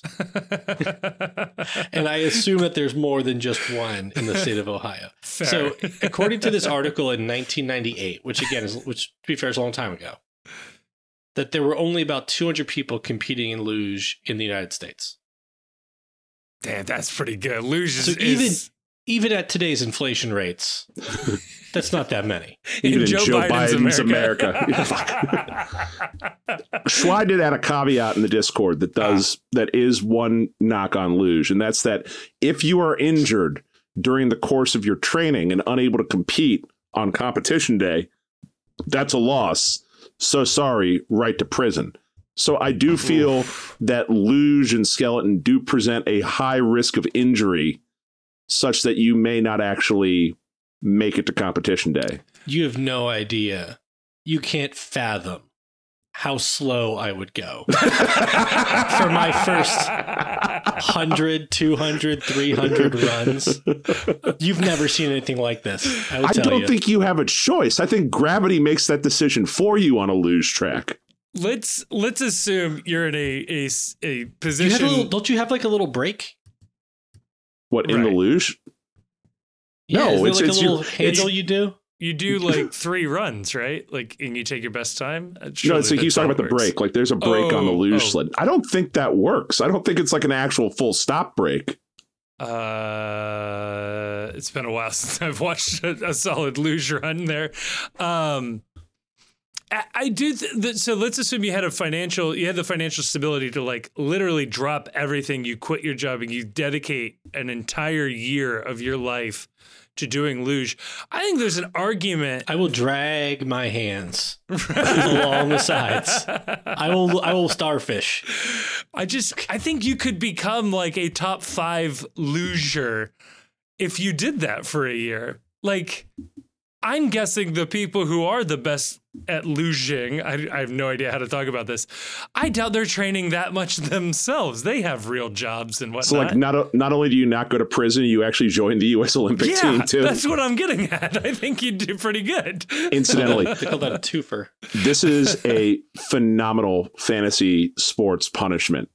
That if you come in last, you have to do a luge run you have to fly to like the entire buy-in for your fantasy league is to pay for the loser to fly to Lake Placid, and they have to do a luge or a skeleton run down the Olympic track. I love that so much. Oh man, what a good question. Thank you, Schwei. I've got 2 more real quick. This one is not so much a question, but this is a good comment on Facebook. This was from Roger. He said, this was in response to me posting the fun graphic there. He said, when the discussion is about team or the game, then the content is usually very good. However, this is ruined by Kevin's consistent inane laughter during and after every comment. Even when there is nothing remotely funny, do you take a whiff of nitrous oxide during the show? So thank you, Roger, for that comment. I really appreciated that. Thank you for listening. Thank you for the downloads. They all count the same. And then finally, this one was from the Discord. This is from Jason. He said, MLS is going to expand to 2 more cities and relocate 2 teams. What cities are you choosing? Chief, I'll give you the expansion question. I'll give Grayson the relocation question. So Chief, expand to us 2 different cities. Albuquerque, New Mexico, and Tampa, Florida. There we go. Good ones. And Grayson, you're relocating 2 of the teams. I'm relocating San Jose Earthquakes does it say like where we're relocating them, or do they go where Chief said? No. You got to pick a new city. We're adding 4 new markets to MLS. Adding to. Well, San Jose is going to Vegas. That's the new Bay Area. Okay, I like it. Yeah. Playing at the new A's stadium, sure. And then the other team that we will relocate will be Chicago. No, not Chicago Fire. Sorry, Columbus Crew. Okay. Columbus Crew. They will move to Cleveland, and we will have 2 nice waterfront adjacent stadiums. That's beautiful. I will, and to top the question off, I will banish all of the Canadian teams. So there you go. Ooh, can we do one more? Because I saw this one on the Facebook, and I'm going to read this one. And this is just right up my wheelhouse. You are entering a tag team match, and you can have one FC Cincinnati player as your partner. Who is it and why? It's Matt Miazga, duh. Right? I mean, he might get himself disqualified from the match, though. And if I've seen one, I've seen this happen in a WWF match or a WWE match a lot of times. If it's just you because your partner got thrown out, 2-on-1 is not a way to win. That's not okay. That's a good point. So Matt seems to work himself up more than he seems to get into the opponent's head. So I'm going with Ray Gaddis. The button pusher. The Lord allows him to push buttons. Wow. That's good. I think if it's historic in any player in the history of Kendall. Oh, Deckel. Deckel would be good. Deckel is historic of the current roster. I'll bet Marco Angulo's got some top rope moves. He just has that vibe to him that he might be able to do like a 450 splash or something like that. He could fly. I'm into it. Little Kofi Kingston vibe going on. He has the hair for it, man. That sure cool. does. Yeah, it's intimidating. Would move a lot of merch, which is the real goal of a professional wrestling match. That's true. Oh, man. Well, there you go. There are certainly plenty of questions we did not get to. So I am going to save these and I'm going to keep them in a cumulative mailbag. And if we get the opportunity to do one of these again, your questions could still be answered. So there you go. Appreciate everybody doing that. Now, we have to spend some time actually talking about this Philadelphia match. So let's get over there, do that in part 2, and let's get let these fine folks get back to their turkey. This episode is also brought to you by Cincy Shirts. Look, you know Cincy Shirts. You love Cincy Shirts. They've been with FCC from the beginning, and we here at the Postcast, we're just huge fans of their work. They were very early sponsors of the Postcast here, and we have always enjoyed their work. If you head on over to cincyshirts.com, that's Cincy with a Y, shirts.com, and check out using the promo code ThePostCincy, all one word, all caps, you will get 10% off your order, and you let them know that we sent you. Like, they have MLS and MLSPA licensed FCC gear available online and at their 2 retail locations in Hyde Park and Fort Mitchell. If they don't have your size on the shelf, they can print you one on the spot. That is a fantastic feature and something that I have used as well. So again, special thank you to Cincy Shirts. Head on over to their website or check the link down below in the description for the promo code ThePostCincy for 10% off your next order. And a huge thank you to Cincy Shirts. All right, here we are, part 2. If you've somehow survived the mailbag portion of this episode, you have finally made it. The meat and potatoes, we have made it through the ridiculous offseason that is the MLS Cup playoffs, presented by Audi, as discussed by the Postcast. And we've made it to the match preview part, and we have some soccer to talk about. Even before we really touch on the match preview, the exciting news here is that Pat Noonan is your 2023 MLS Siggy Schmidt Coach of the Year. So well done to Pat. Bravo. I don't know about you guys. Feels like a bit of a coup based on where the media narrative was going into this one. I agree. The overwhelming majority of people that published their votes online that I saw in my little circles, which I'm going to choose to project to be what everyone was seeing, seemed to indicate that Bradley Cardinal, is that right? Cardinal, yeah. Yeah, that he was going to win this for St. Louis. And it turns out when you looked at the vote breakdown, he in fact did win the media vote, but not by as much as I would have guessed. I would have guessed based on what I was seeing online that he would have had about 60% of the media vote. I think it was closer to like 39, 40% that he had. But Pat Noonan, runaway winner for the people who actually play the sport, the players and the people who are involved in teams. And it ended up not. Sorry, go ahead.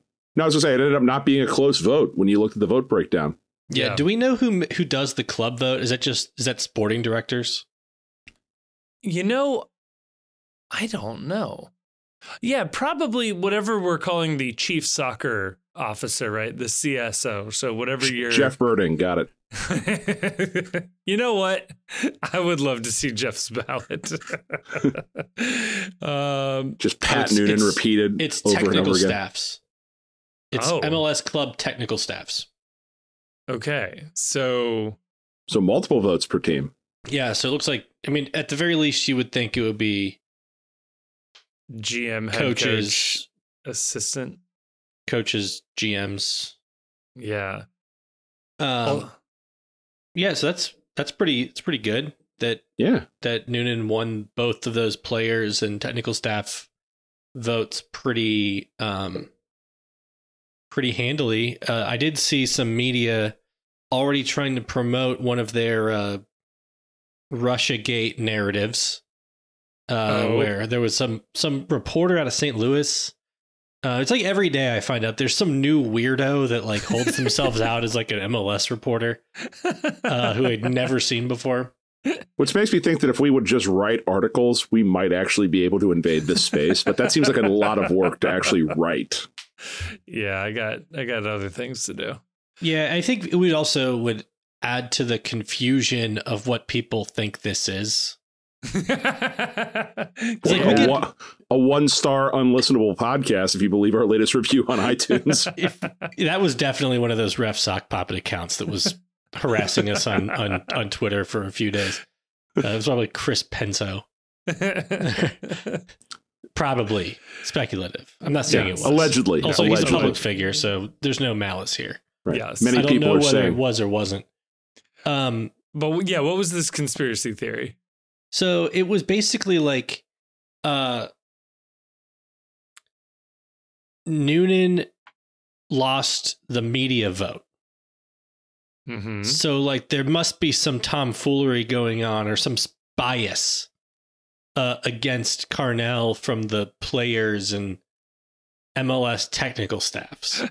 ballots of boxes arriving in trucks for Pat Noonan overnight. Carnell went to bed one night leading, and then he woke up the next morning and he was down many votes. I love the confusion of democracy for bias. Like, everybody I know is a Trump fan, but Biden won. I'm starting to think some of these voters are biased towards Biden. It's like, hey, man, that's like what voting is. It's the old line. It's like, I don't understand how Richard Nixon is president. Nobody I know voted for him. Right. Who was that? Was that Pauline Kael? I believe so. Yeah. So take that 1 star. I'd like to see Cincinnati Soccer Talk pull that one out of their back pocket. Kale reference. Oh man. So yeah, it's just wild to think that like the players or the technical staffs would be the one. There is a thought. This actually bleeds over to other sports that players and coaches like aren't actually good end of year awards voters in sports because they're so focused on their own team. I can get behind that generally. And like media like pays attention like at a league wide level. Yeah, this is just also the media isn't pumping its true. own tires here. Yeah, right. Like we've said this before, like these guys are not watching every game. You cannot. There are just too many games. They happen at the exact same time. And yeah. I do not believe that every single one of these people are going back and watching the full 90 minutes of every single league game every single week. You would have nothing else to do with your time. Like allegedly they're writing articles and researching and doing interviews as well. You don't have time to do all of that. Right. And I don't blame anybody for it. I guess I blame you if you pretend like you do watch everything. Yes. And you're equal expert on every team. But you have like folks in Vancouver voting for Ryan Gauld for MVP. Right. Jeff Reuter always says Reynoso is like the best player in the league. Right. And like, yeah, that's fine. You get a lot of exposure to them, but it's just have a little perspective, which is what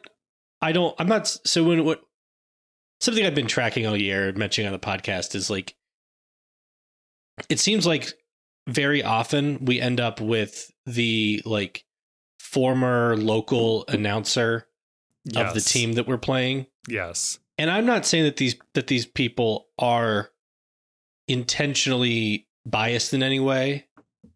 I just think they happen to know more about the other team. Yeah. So because they've been more involved with that team. They got better relationships with that team. I'm sure they do their best. They should know more. I'm sure they do their best, but invariably, it ends up feeling like you're watching a home broadcast of that team when the whole pitch of this Apple TV has been like these are neutral broadcasts. Right. But I don't want to get sidetracked on that. The point is Pat Noonan is coach of the year, never in doubt. No argument otherwise. We were on this from the beginning. No, we were brave truth tellers. Yes. Thank you to us for that. I feel good about it. I feel great. I'm happy. This was long overdue. The body of work argument is for Pat Noonan. Yep. The season quality is for Pat Noonan. The arguments for Carnell went out the window as soon as somebody pointed out, I believe it was you, Grayson, this wasn't even the best season in expansion team history. He was 1 point off, and St. Louis was 1 point off the record LAFC set. They lost more games than LAFC did. Chicago actually had more wins because the one that they immediately retreated to was most wins. Yeah. Which, like, who cares? It's not about. We don't measure success in wins in soccer. It's points. But the I guess there should be two asterisks on Chicago's expansion season. One is they played fewer games. Okay. So that helps Chicago's case. But two is there were no ties that year in MLS. They hadn't done ties yet. Hey, so not their fault. You had to only win or lose. They played the rule set that they had in front of them. Right, you can only play the schedule in front of you. They also won the Open Cup their expansion year, which I know isn't supposed to weigh. I think Chicago won MLS Cups their expansion year. I think they won the Open Cup. Maybe they won MLS Cup. We'll figure this out. While you're fact checking that, if you guys would indulge me for a second, I'd like to read the most reasoned response from a St. Louis fan on the MLS announcement thread. This comes from Megan Brown Mega 9625 on the old X app. This is great. There's at the Soccer Don is a racist African American hating discriminator. He won't step foot in St. Louis because he hated St. Louis getting a team and was trying to get the owners to vote otherwise. He a woman hater and abuser. Boycott the league until they remove him and have him arrested. So my first question about this is this some running troll where like Elon Musk identifies himself as an African American because he's from South Africa, as is Bradley Carnell? Is there any risk that this is a bit? I can't tell because I tagged this tweet with Best Fan St. Louis. And then I was immediately blocked, so I can't see see anything else from this person. So it's not a bit. I'm gonna lean towards not a bit. Their profile picture was of the St. Louis Cardinals, which leads me to believe it's not a bit. No capacity for irony. So yeah, there's that. And then two, they're not really that big of a fan, but did do a quick Google search of the coach, saw he was from Africa, and just assumed they could run with this one. So I want to point out, though, not only is their profile picture a picture of the St. Louis Cardinals logo, it's the St. Louis Cardinals transparent PNG image, but like a screenshot of that, because it has the checkerboard background behind the Cardinals logo, indicative of the fact that there's a transparency layer behind the image as well. I love that so much. It's the internet remains undefeated. It's the best unintentional source of comedy online in the world. I love the bit about how MLS didn't want a team in St. Louis. No, they wanted a team in St. Louis. They really wanted that team in St. Louis. There are so many people that were begging for this to happen, trying to make fetch happen when it comes to St. Louis. I also like, speaking of African American bias, Alan Koch, as I believe the last South African coach to win Coach of the Year in a North American league. I'll go on a limb and say that. That feels good. Have we talked on this podcast before about the unhinged interview that Alan Koch did when he got the job with FC Cincinnati? So we did talk about Tommy G asking him about apartheid. Okay, then we don't need to rehash that again. It still remains one of the craziest fucking things I have ever experienced listening to soccer content. Question. We've talked about it so much. I've thought about it so much that my first thought today, when I realized that Alan Koch was the last South African coach to win Coach of the Year in a North American Soccer League, I'll say that's probably right. Seems truthy. I did do a search for Bradley Carnell with apartheid in quotes. And I did not find any interviews asking him about what he thinks about it. And I do feel like that's probably, if there is a bias, it probably is that some folks were just like, we need someone to ask him which side he's on before we can give him our vote. Look, I'm just saying, I've seen maybe one interview with Bradley Carnell, did not condemn apartheid in that interview. So I don't know if he said it elsewhere, but many people asking, can I pivot to our man? I would say I'm sure he's against it. I would say that I'm sure he's fine. You know, less about St. Louis scumbags, more about our man. Yes. Before we move on, I really do want to discuss the video that was the announcement video that FC Cincinnati posted. Yes. Where Pat Noonan, if you haven't seen it, go watch it. But if you haven't seen it by now at this point, Pat Noonan is summoned to a meeting that he thinks is about Matt Miazga, is my understanding as to what the pretext of this is.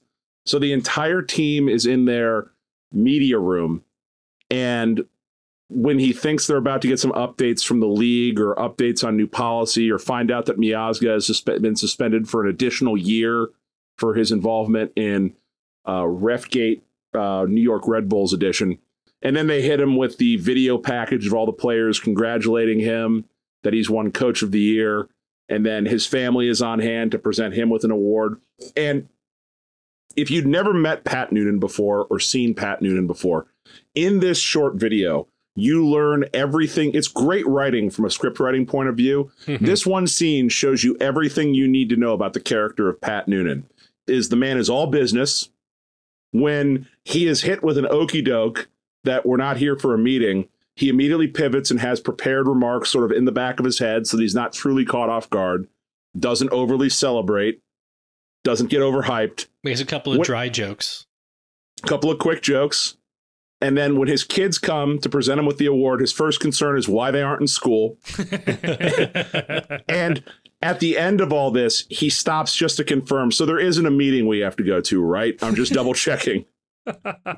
What a professional there. Just the man is relentlessly on brand. And I love him so much more after watching this, because you are getting Pat Noonan, the unvarnished Pat Noonan in this moment. And he is exactly who you think he is.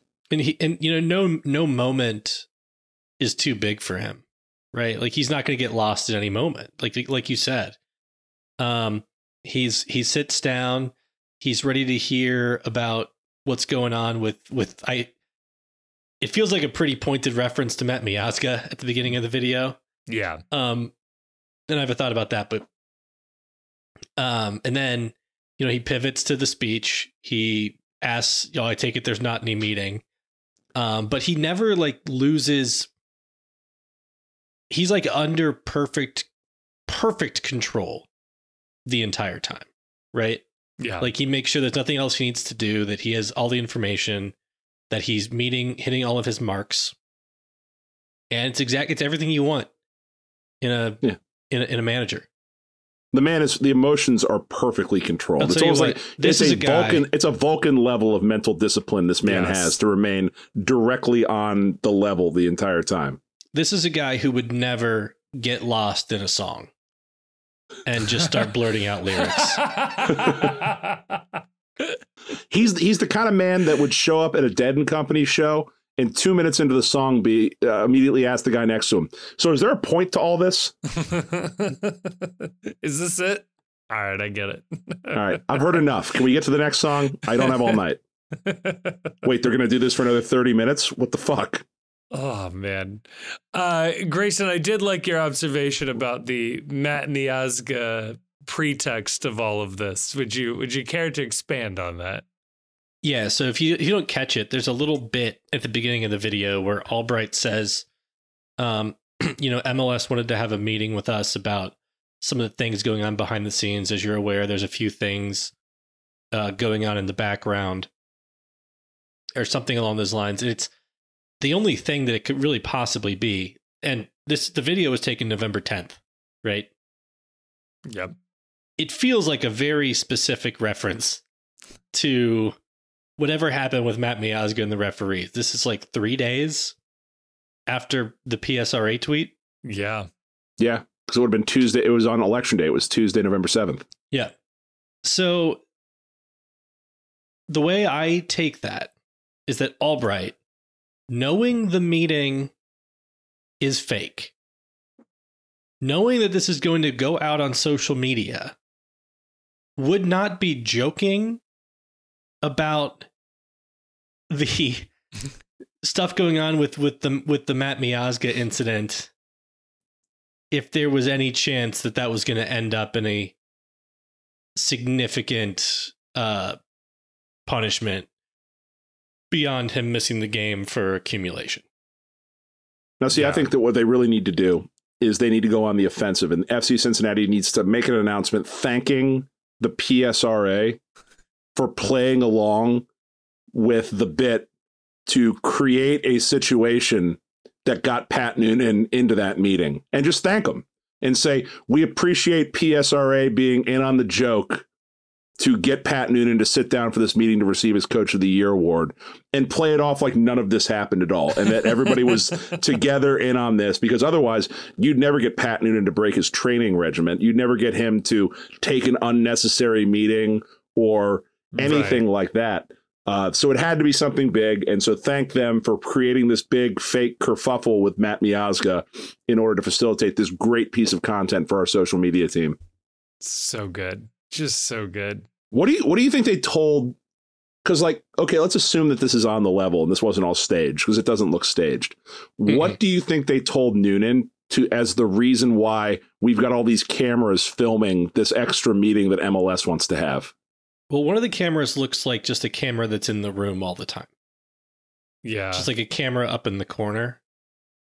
I think you could do hey, this is a mandatory league like seminar video or, something along those lines. But we need to shoot social media content for playoff week. So we'll kind of make it look like it's a game film session. So if you guys could just like some let B-roll. us shoot a little bit. Yeah. Yeah. Yeah. That's how I would have spun it. Yeah. It was good content, though. It really was. It was an excellent video. And there is a longer form version of the players talking about Noonan. They show a couple clips of it in the Coach of the Year announcement video. And it is that's also a nice companion video to see a few of the players give kind of longer thoughts. I loved in the announcement video, he's like, "Hi, Coach, it's Ray." That's the best. It was just like, "It's Ray." Ray Gaddis from work. But Obi refers to Noonan as like a father figure. Yeah. Which, first of all, if I'm not as old as Noonan, but Noonan's like of an age where if I had like a 27-year-old call me a father figure, wait a minute.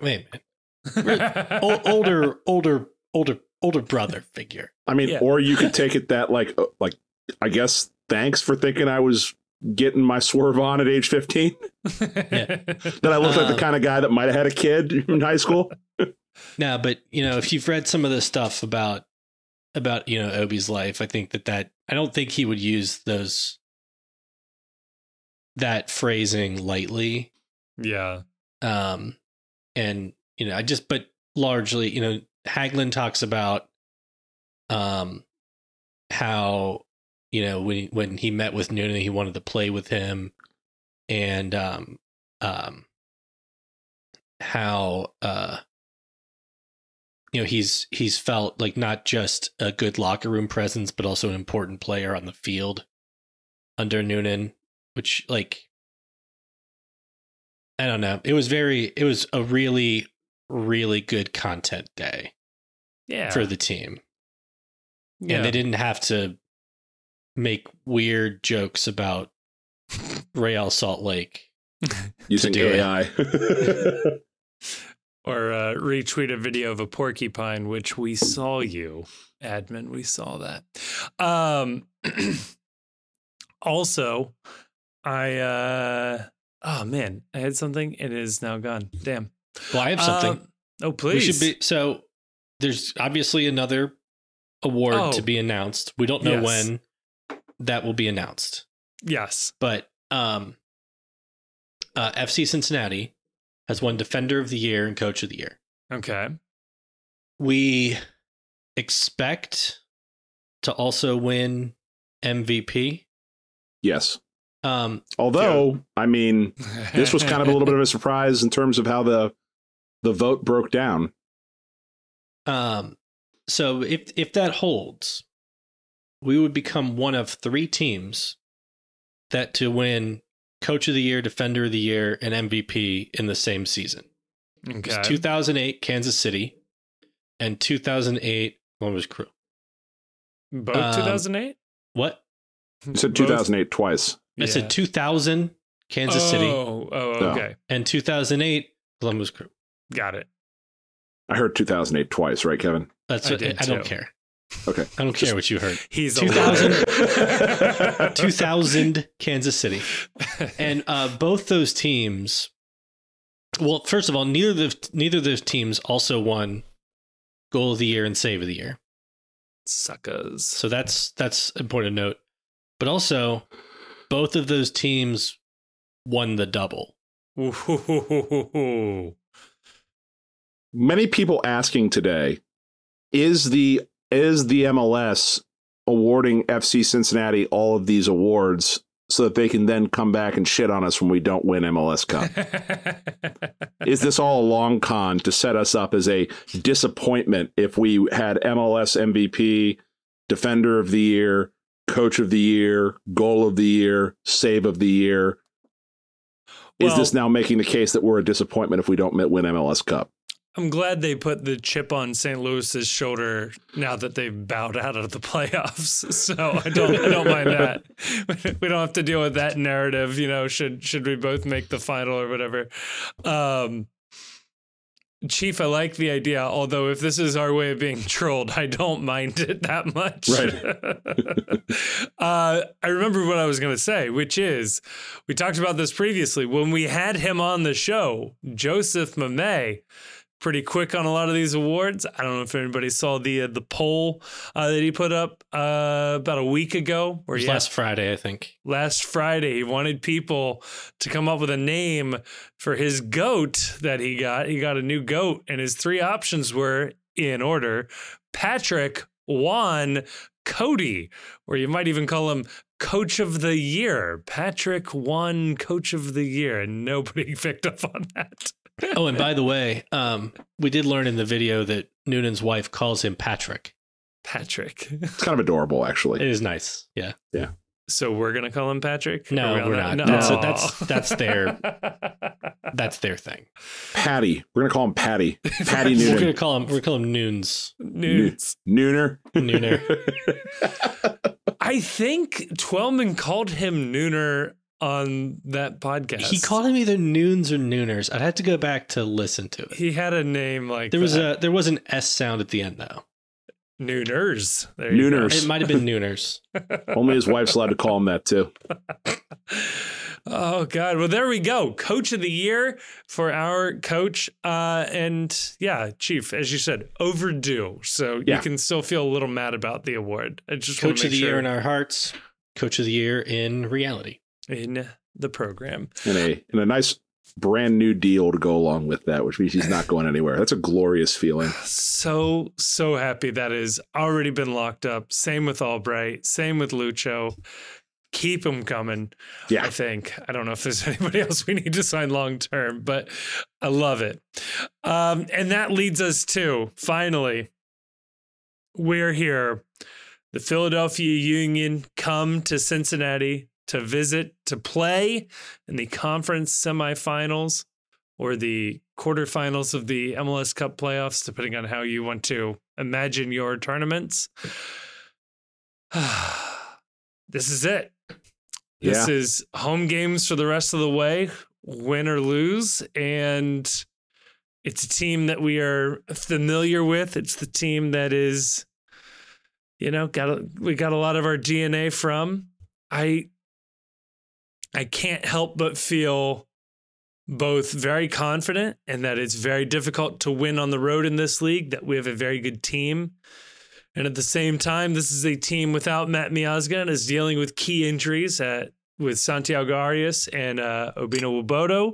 Though we should point out that Nwobodo, as of recording, has returned to on-field practicing versus having been training inside. Now he's training off to the side. And by the time you listen to this, he may be just training outright. That would be incredible. But at the very least, the status is moving and pushing towards what I would expect to be someone who's going to play on Saturday. Arias was also working individually on the side field. Yeah. So these are good developments, and Chief is exactly right. The tier seems to be one, they are offsite recovering either at home or at some other medical facility, a la Nick Hagelin, I assume is still in England. We're gonna term this he's Pat not Noonan in England anymore, I believe. Okay, so he's at least home and recovering though. This is the Pat Noonan pyramid of health, much like the Ron Swanson pyramid of greatness. At the base level is not there. Someplace else. And then you move up to working indoors. There is a sort of working indoors A, which is balcony work. That feels to be better than just indoors, but indoors nonetheless. And if you've been to the Mercy Health Training Center, the balcony, they do have a fire pit and there's a bar. So working outdoors on the balcony could be just sipping a bourbon or something like that too, for all we know. That's how I normally work out. Yes. Then there is the working out individually. So now you've made it out of the facility or on the field, but you are not with anybody else, but presumably a trainer and maybe somebody from the academy to make up numbers for a drill. And then you are with the full team that is full participant, ready to go. So that is the progression. The peak of the pyramid. It's as good as it gets. And Arias and Obi are making their way up that pyramid. They had not been seen, so working indoors are second to last place on this pyramid up until, Tuesday of this week. So well done. Happy to see the progress. They have 4 days of training, including Tuesday, to get through this. So hopefully that carries on there. And then that leads us to the game itself. A bit of statistical anomalies. Philadelphia Union has won exactly one playoff road game in franchise history. And that was their match against the New England Revolution in the first round of these playoffs. They have otherwise never won a road playoff game. It's difficult to do that. FCC has one as well. That came at the exact same time. I think the same, or a couple of days prior. So we won a road playoff game last year.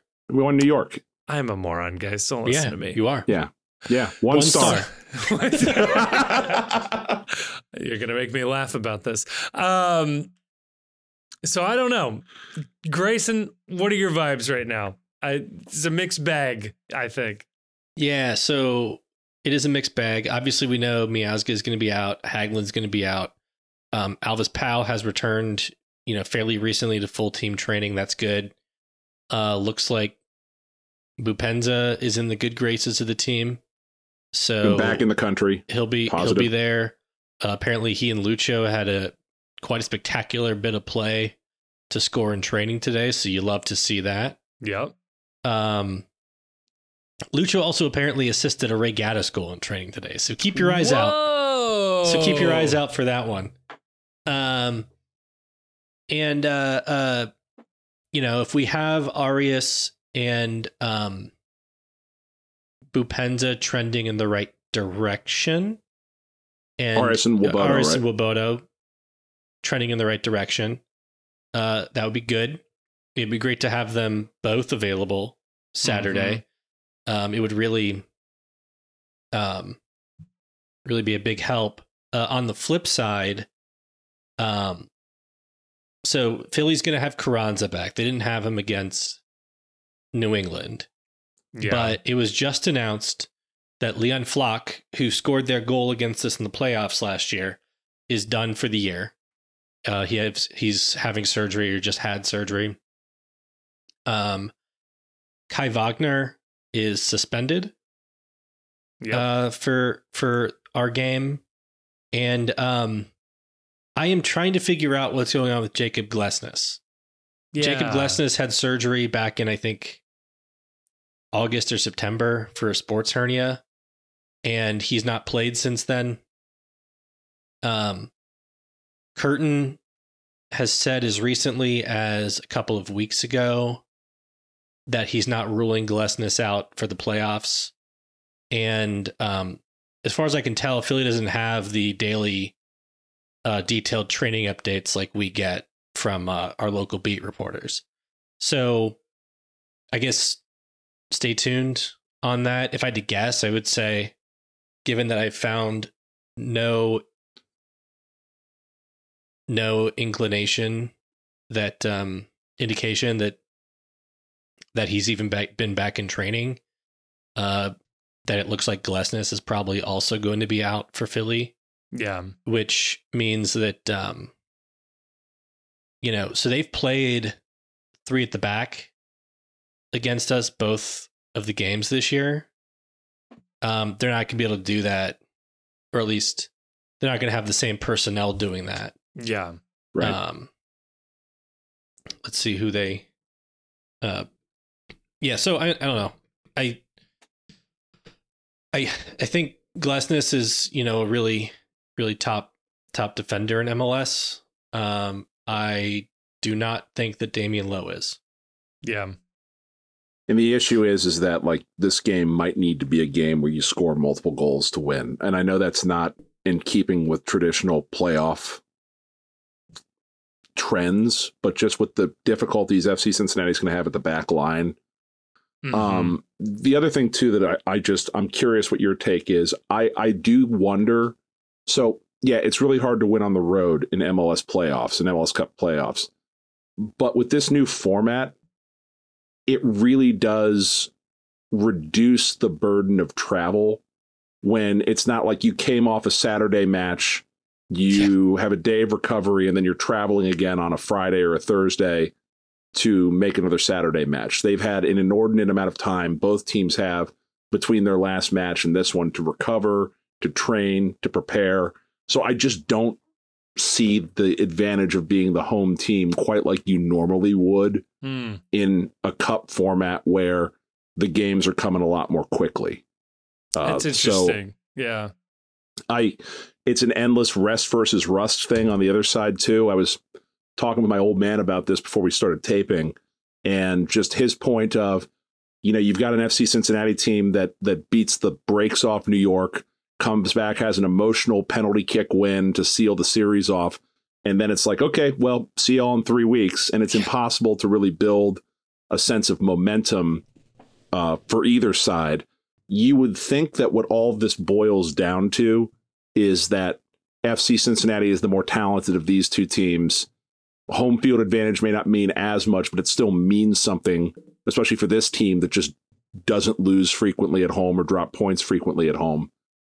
But can I lay on you a theory I have as to why I feel strangely confident about this game?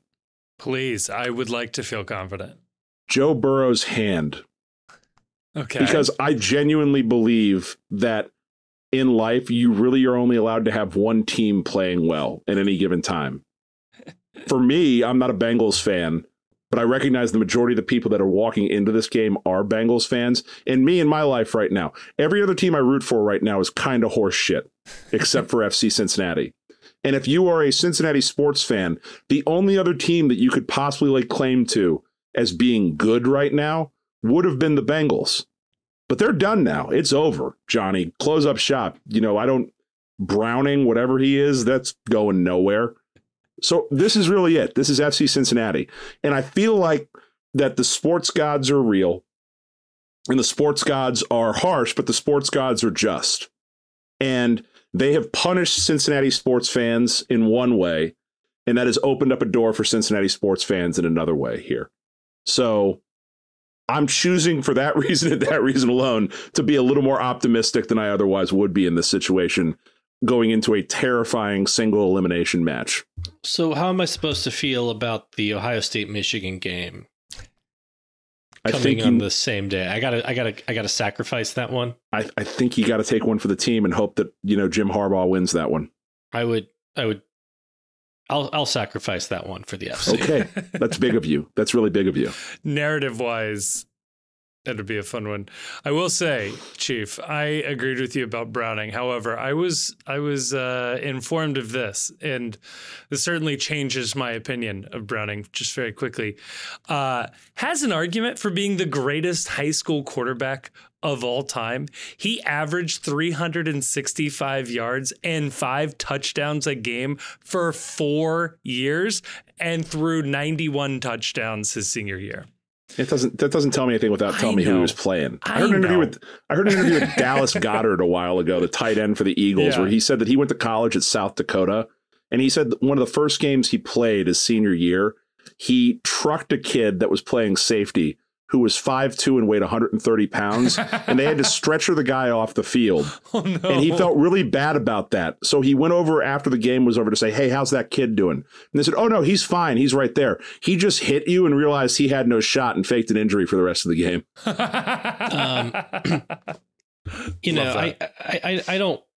I don't put much stock in this guy's high school performance. What you got to remember is that Gordon Bombay was so good in Pee Wee hockey that like Mike Madonna remembered him, 20 years later. See, you can make an impression. And he actually got an impression as a kid, but like doesn't mean you're actually going to make it to the show. And this is another movie we may have to review someday, but like he was so good in Pee Wee hockey that based on that alone, he stopped playing hockey as a kid, went and had a career as a successful, high-powered lawyer, and then still got a tryout later in life with the NHL. And I think at the start of the Mighty Ducks 2, he's actually on the verge of making an NHL roster before he gets taken out in a preseason in the game. Minors, but he's trending well. Right. The man hadn't played competitive hockey since he was 10. Had or like sworn 11. off the sport when we first meet him in D1. So, yeah, wow. Anyway, how about that Philadelphia game? Rest in peace, Minnesota North Stars. They should have left the branding there. So the Philly game, I mean, look, this is a team. We beat them 1-0 at home earlier in the season. Beat them 2-2. I think we were fairly shorthanded both games. In the second game, we definitely didn't have Lucho. Yeah. Kubo started that game. Vasquez, Santos.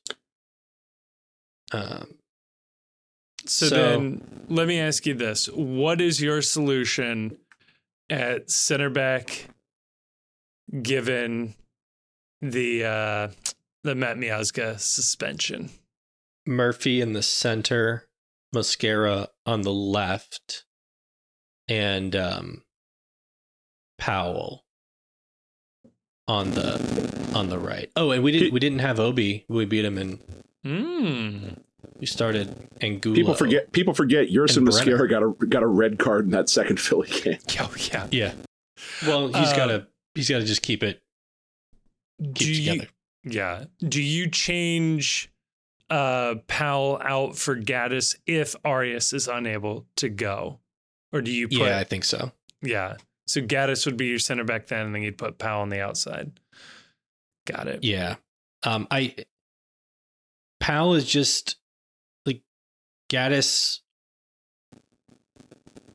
Gaddis is more predictable. Yeah. And probably has like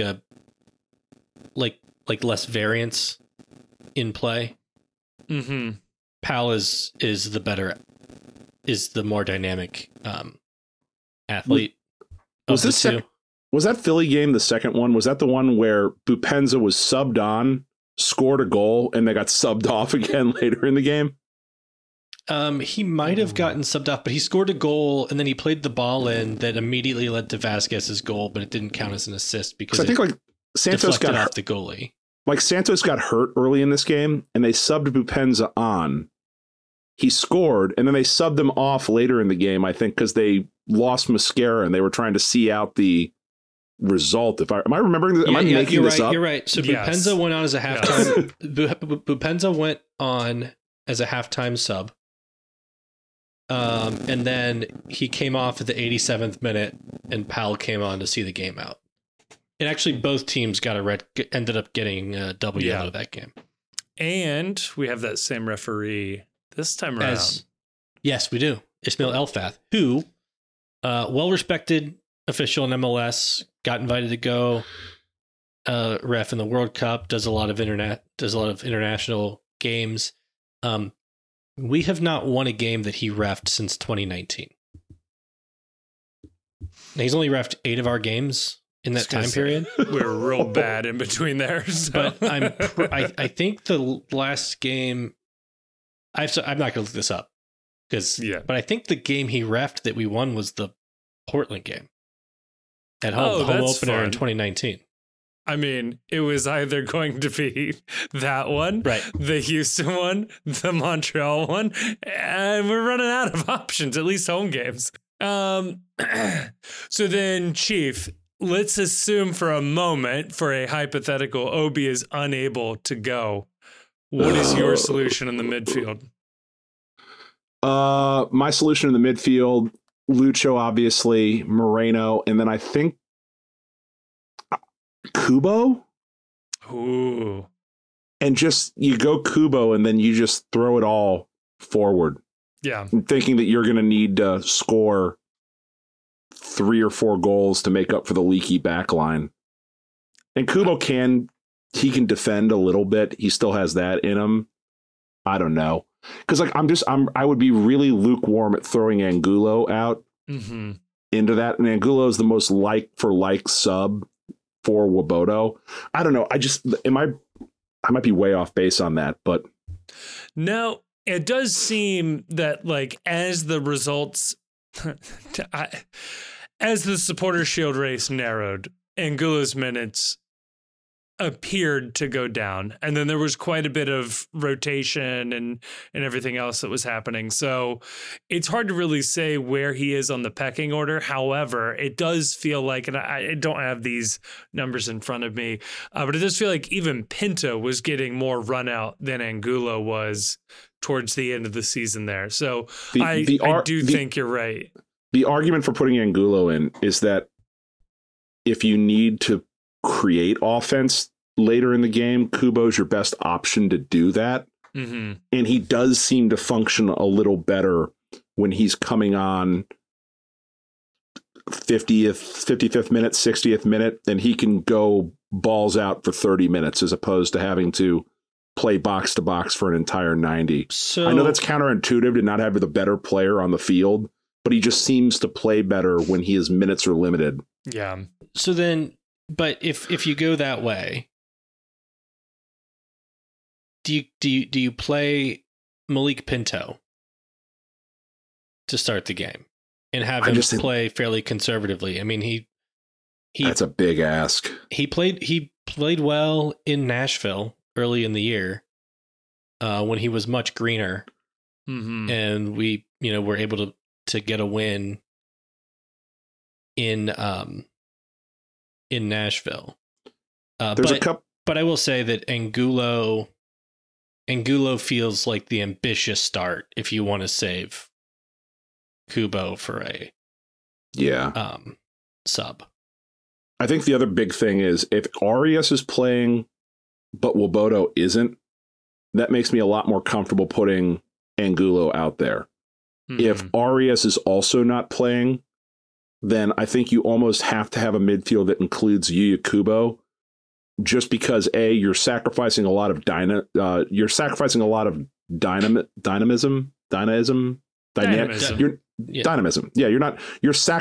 lot on the drop off from Arias to Powell. Mm-hmm. And I think you're going to want Kubo out there to give yourself another option moving forward that Powell just isn't going to be.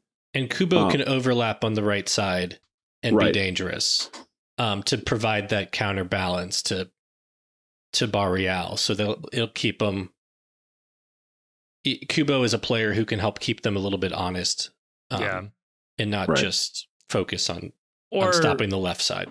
What would be more likely to happen is Lucho drifts right more, lets Barreal go left, and then Kubo assumes that central attacking role. So I think that's like to me, that's the big pivot right now, is that I think this team can win without Matt Miazga. I think this team can possibly win without Obi. I think it's a big ask to say this team wins outright without Obi and Miazga. If this team doesn't have Obi, Miazga, and Arias, I think that tilts the balance of power in this match to Philadelphia in terms of who I would expect is the team that I would, you made me bet on, I would bet on Philly in that scenario. I think that they need to have at least one of Arias or Wobodo playing significant minutes in this game to have the advantage. Yeah. And we would need to rely on our top end talent to be spectacular. Yeah. And it would require, I think, largely individual brilliance, or like not necessarily individual brilliance, but some like very incisive, brilliant play among those guys. And which they can do. Which we have the players to do. It feels to me that Philly's attacking players, while not as good man for man as ours, although I do think Carranza is quite the player. It feels like they are extremely comfortable playing Philly style. Yeah. In a way that Bupenza for sure, Lucho to a lesser extent, are not really. They are individually brilliant players who are going to try to make things happen, I guess is how I would say it. My big takeaway for the thing to watch, though, is this team has to do better than they have done down the stretch defending set pieces and defending long shots, chaos balls, like set pieces and long shots, chaos balls, second chance balls, opportunity balls. They have been tremendously poor relative to what they had been earlier in the year defending that. Yep. And that's got to be tight, because I don't know that this team, there was some stat with Pat Noonan that this team is 17-0-4, I think, when they score first. The FC Cincinnati is. I wouldn't want to be coming from behind in a game against Philadelphia with as technically disciplined as they are, with players missing for FC Cincinnati. I think that will be a recipe for disaster if they are trying to stretch the field to score with being thin on the back line. And Philly is going to shoot from distance. Yes. They're going to do it plenty of times. Why wouldn't you with what Cincinnati's put on film? And Philly's also going to play those kind of very speculative balls, just like into the box quite a bit and try to create things picking around. I mean, they last year in the playoffs, they scored a chaos goal where a ball just landed in front of a guy who had not scored all season. Yeah. In Philadelphia, they scored a penalty against us, and they scored that Jose Martinez just long ball kind of bouncing out of the box. He just runs up and smacks it from distance, and it goes in. So like that is how they're going to be looking to score. Yep.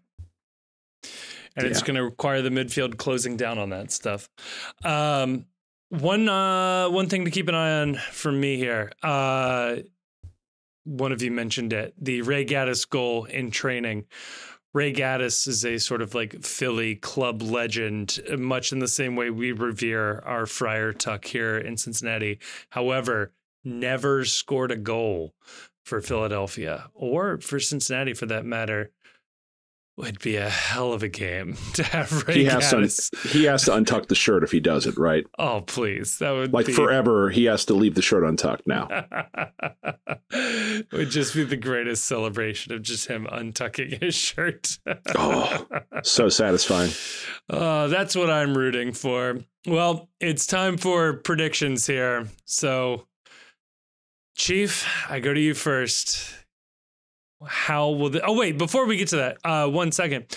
Because the format of the tournament has changed 19 different times and there was a Leagues Cup tournament and all this stuff, just as a reminder, you play 90 minutes. If it's still tied, there are 2 15-minute halves of extra time, and then it would go to penalties. So it is not penalties immediately after 90 Thank minutes.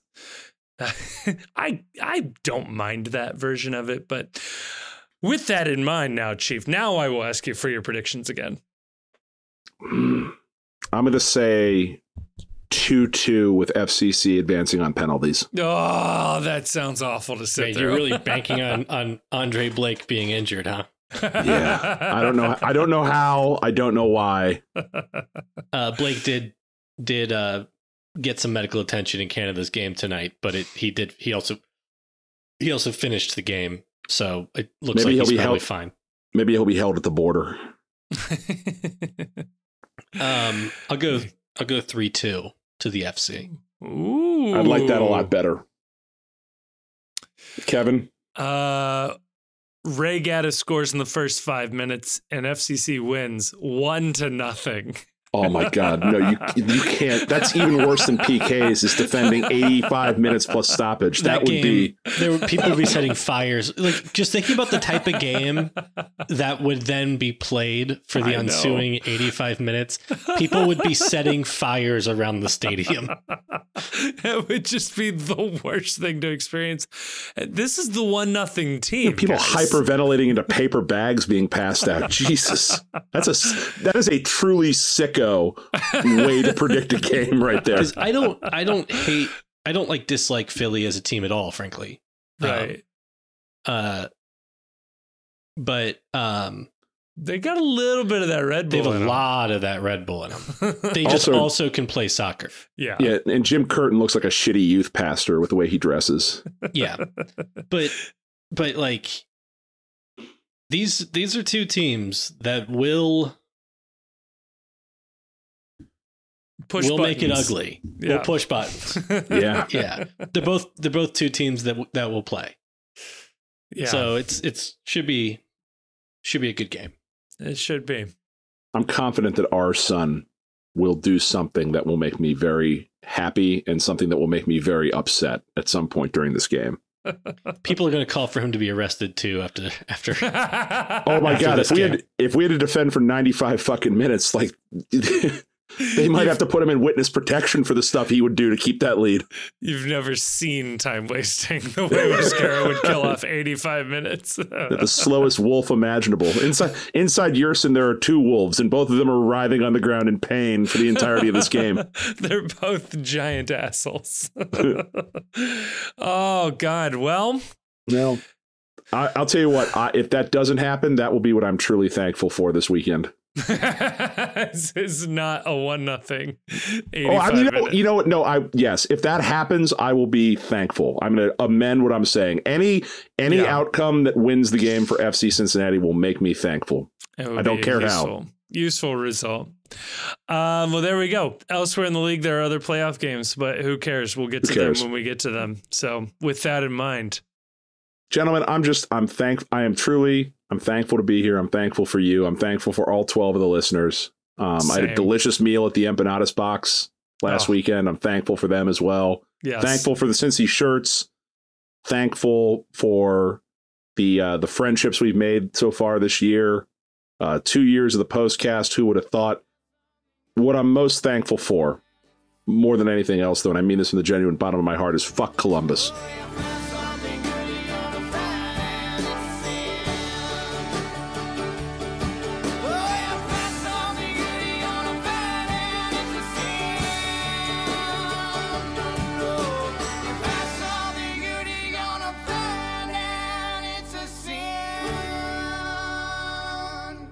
Thank you so much for listening to this episode of the Cincy Postcast, which is a production of The Post Cincy. You can check us out at thepostcincy.com for all of our written content, as well as links to our social media. You can follow us on Twitter, and as well, you can join us on our Discord server. You can find links to that server both in this episode description as well as on our website. That is where most of our conversations are going on. We have a lovely community there talking about FC Cincinnati, MLS, anything and everything else and everything in between.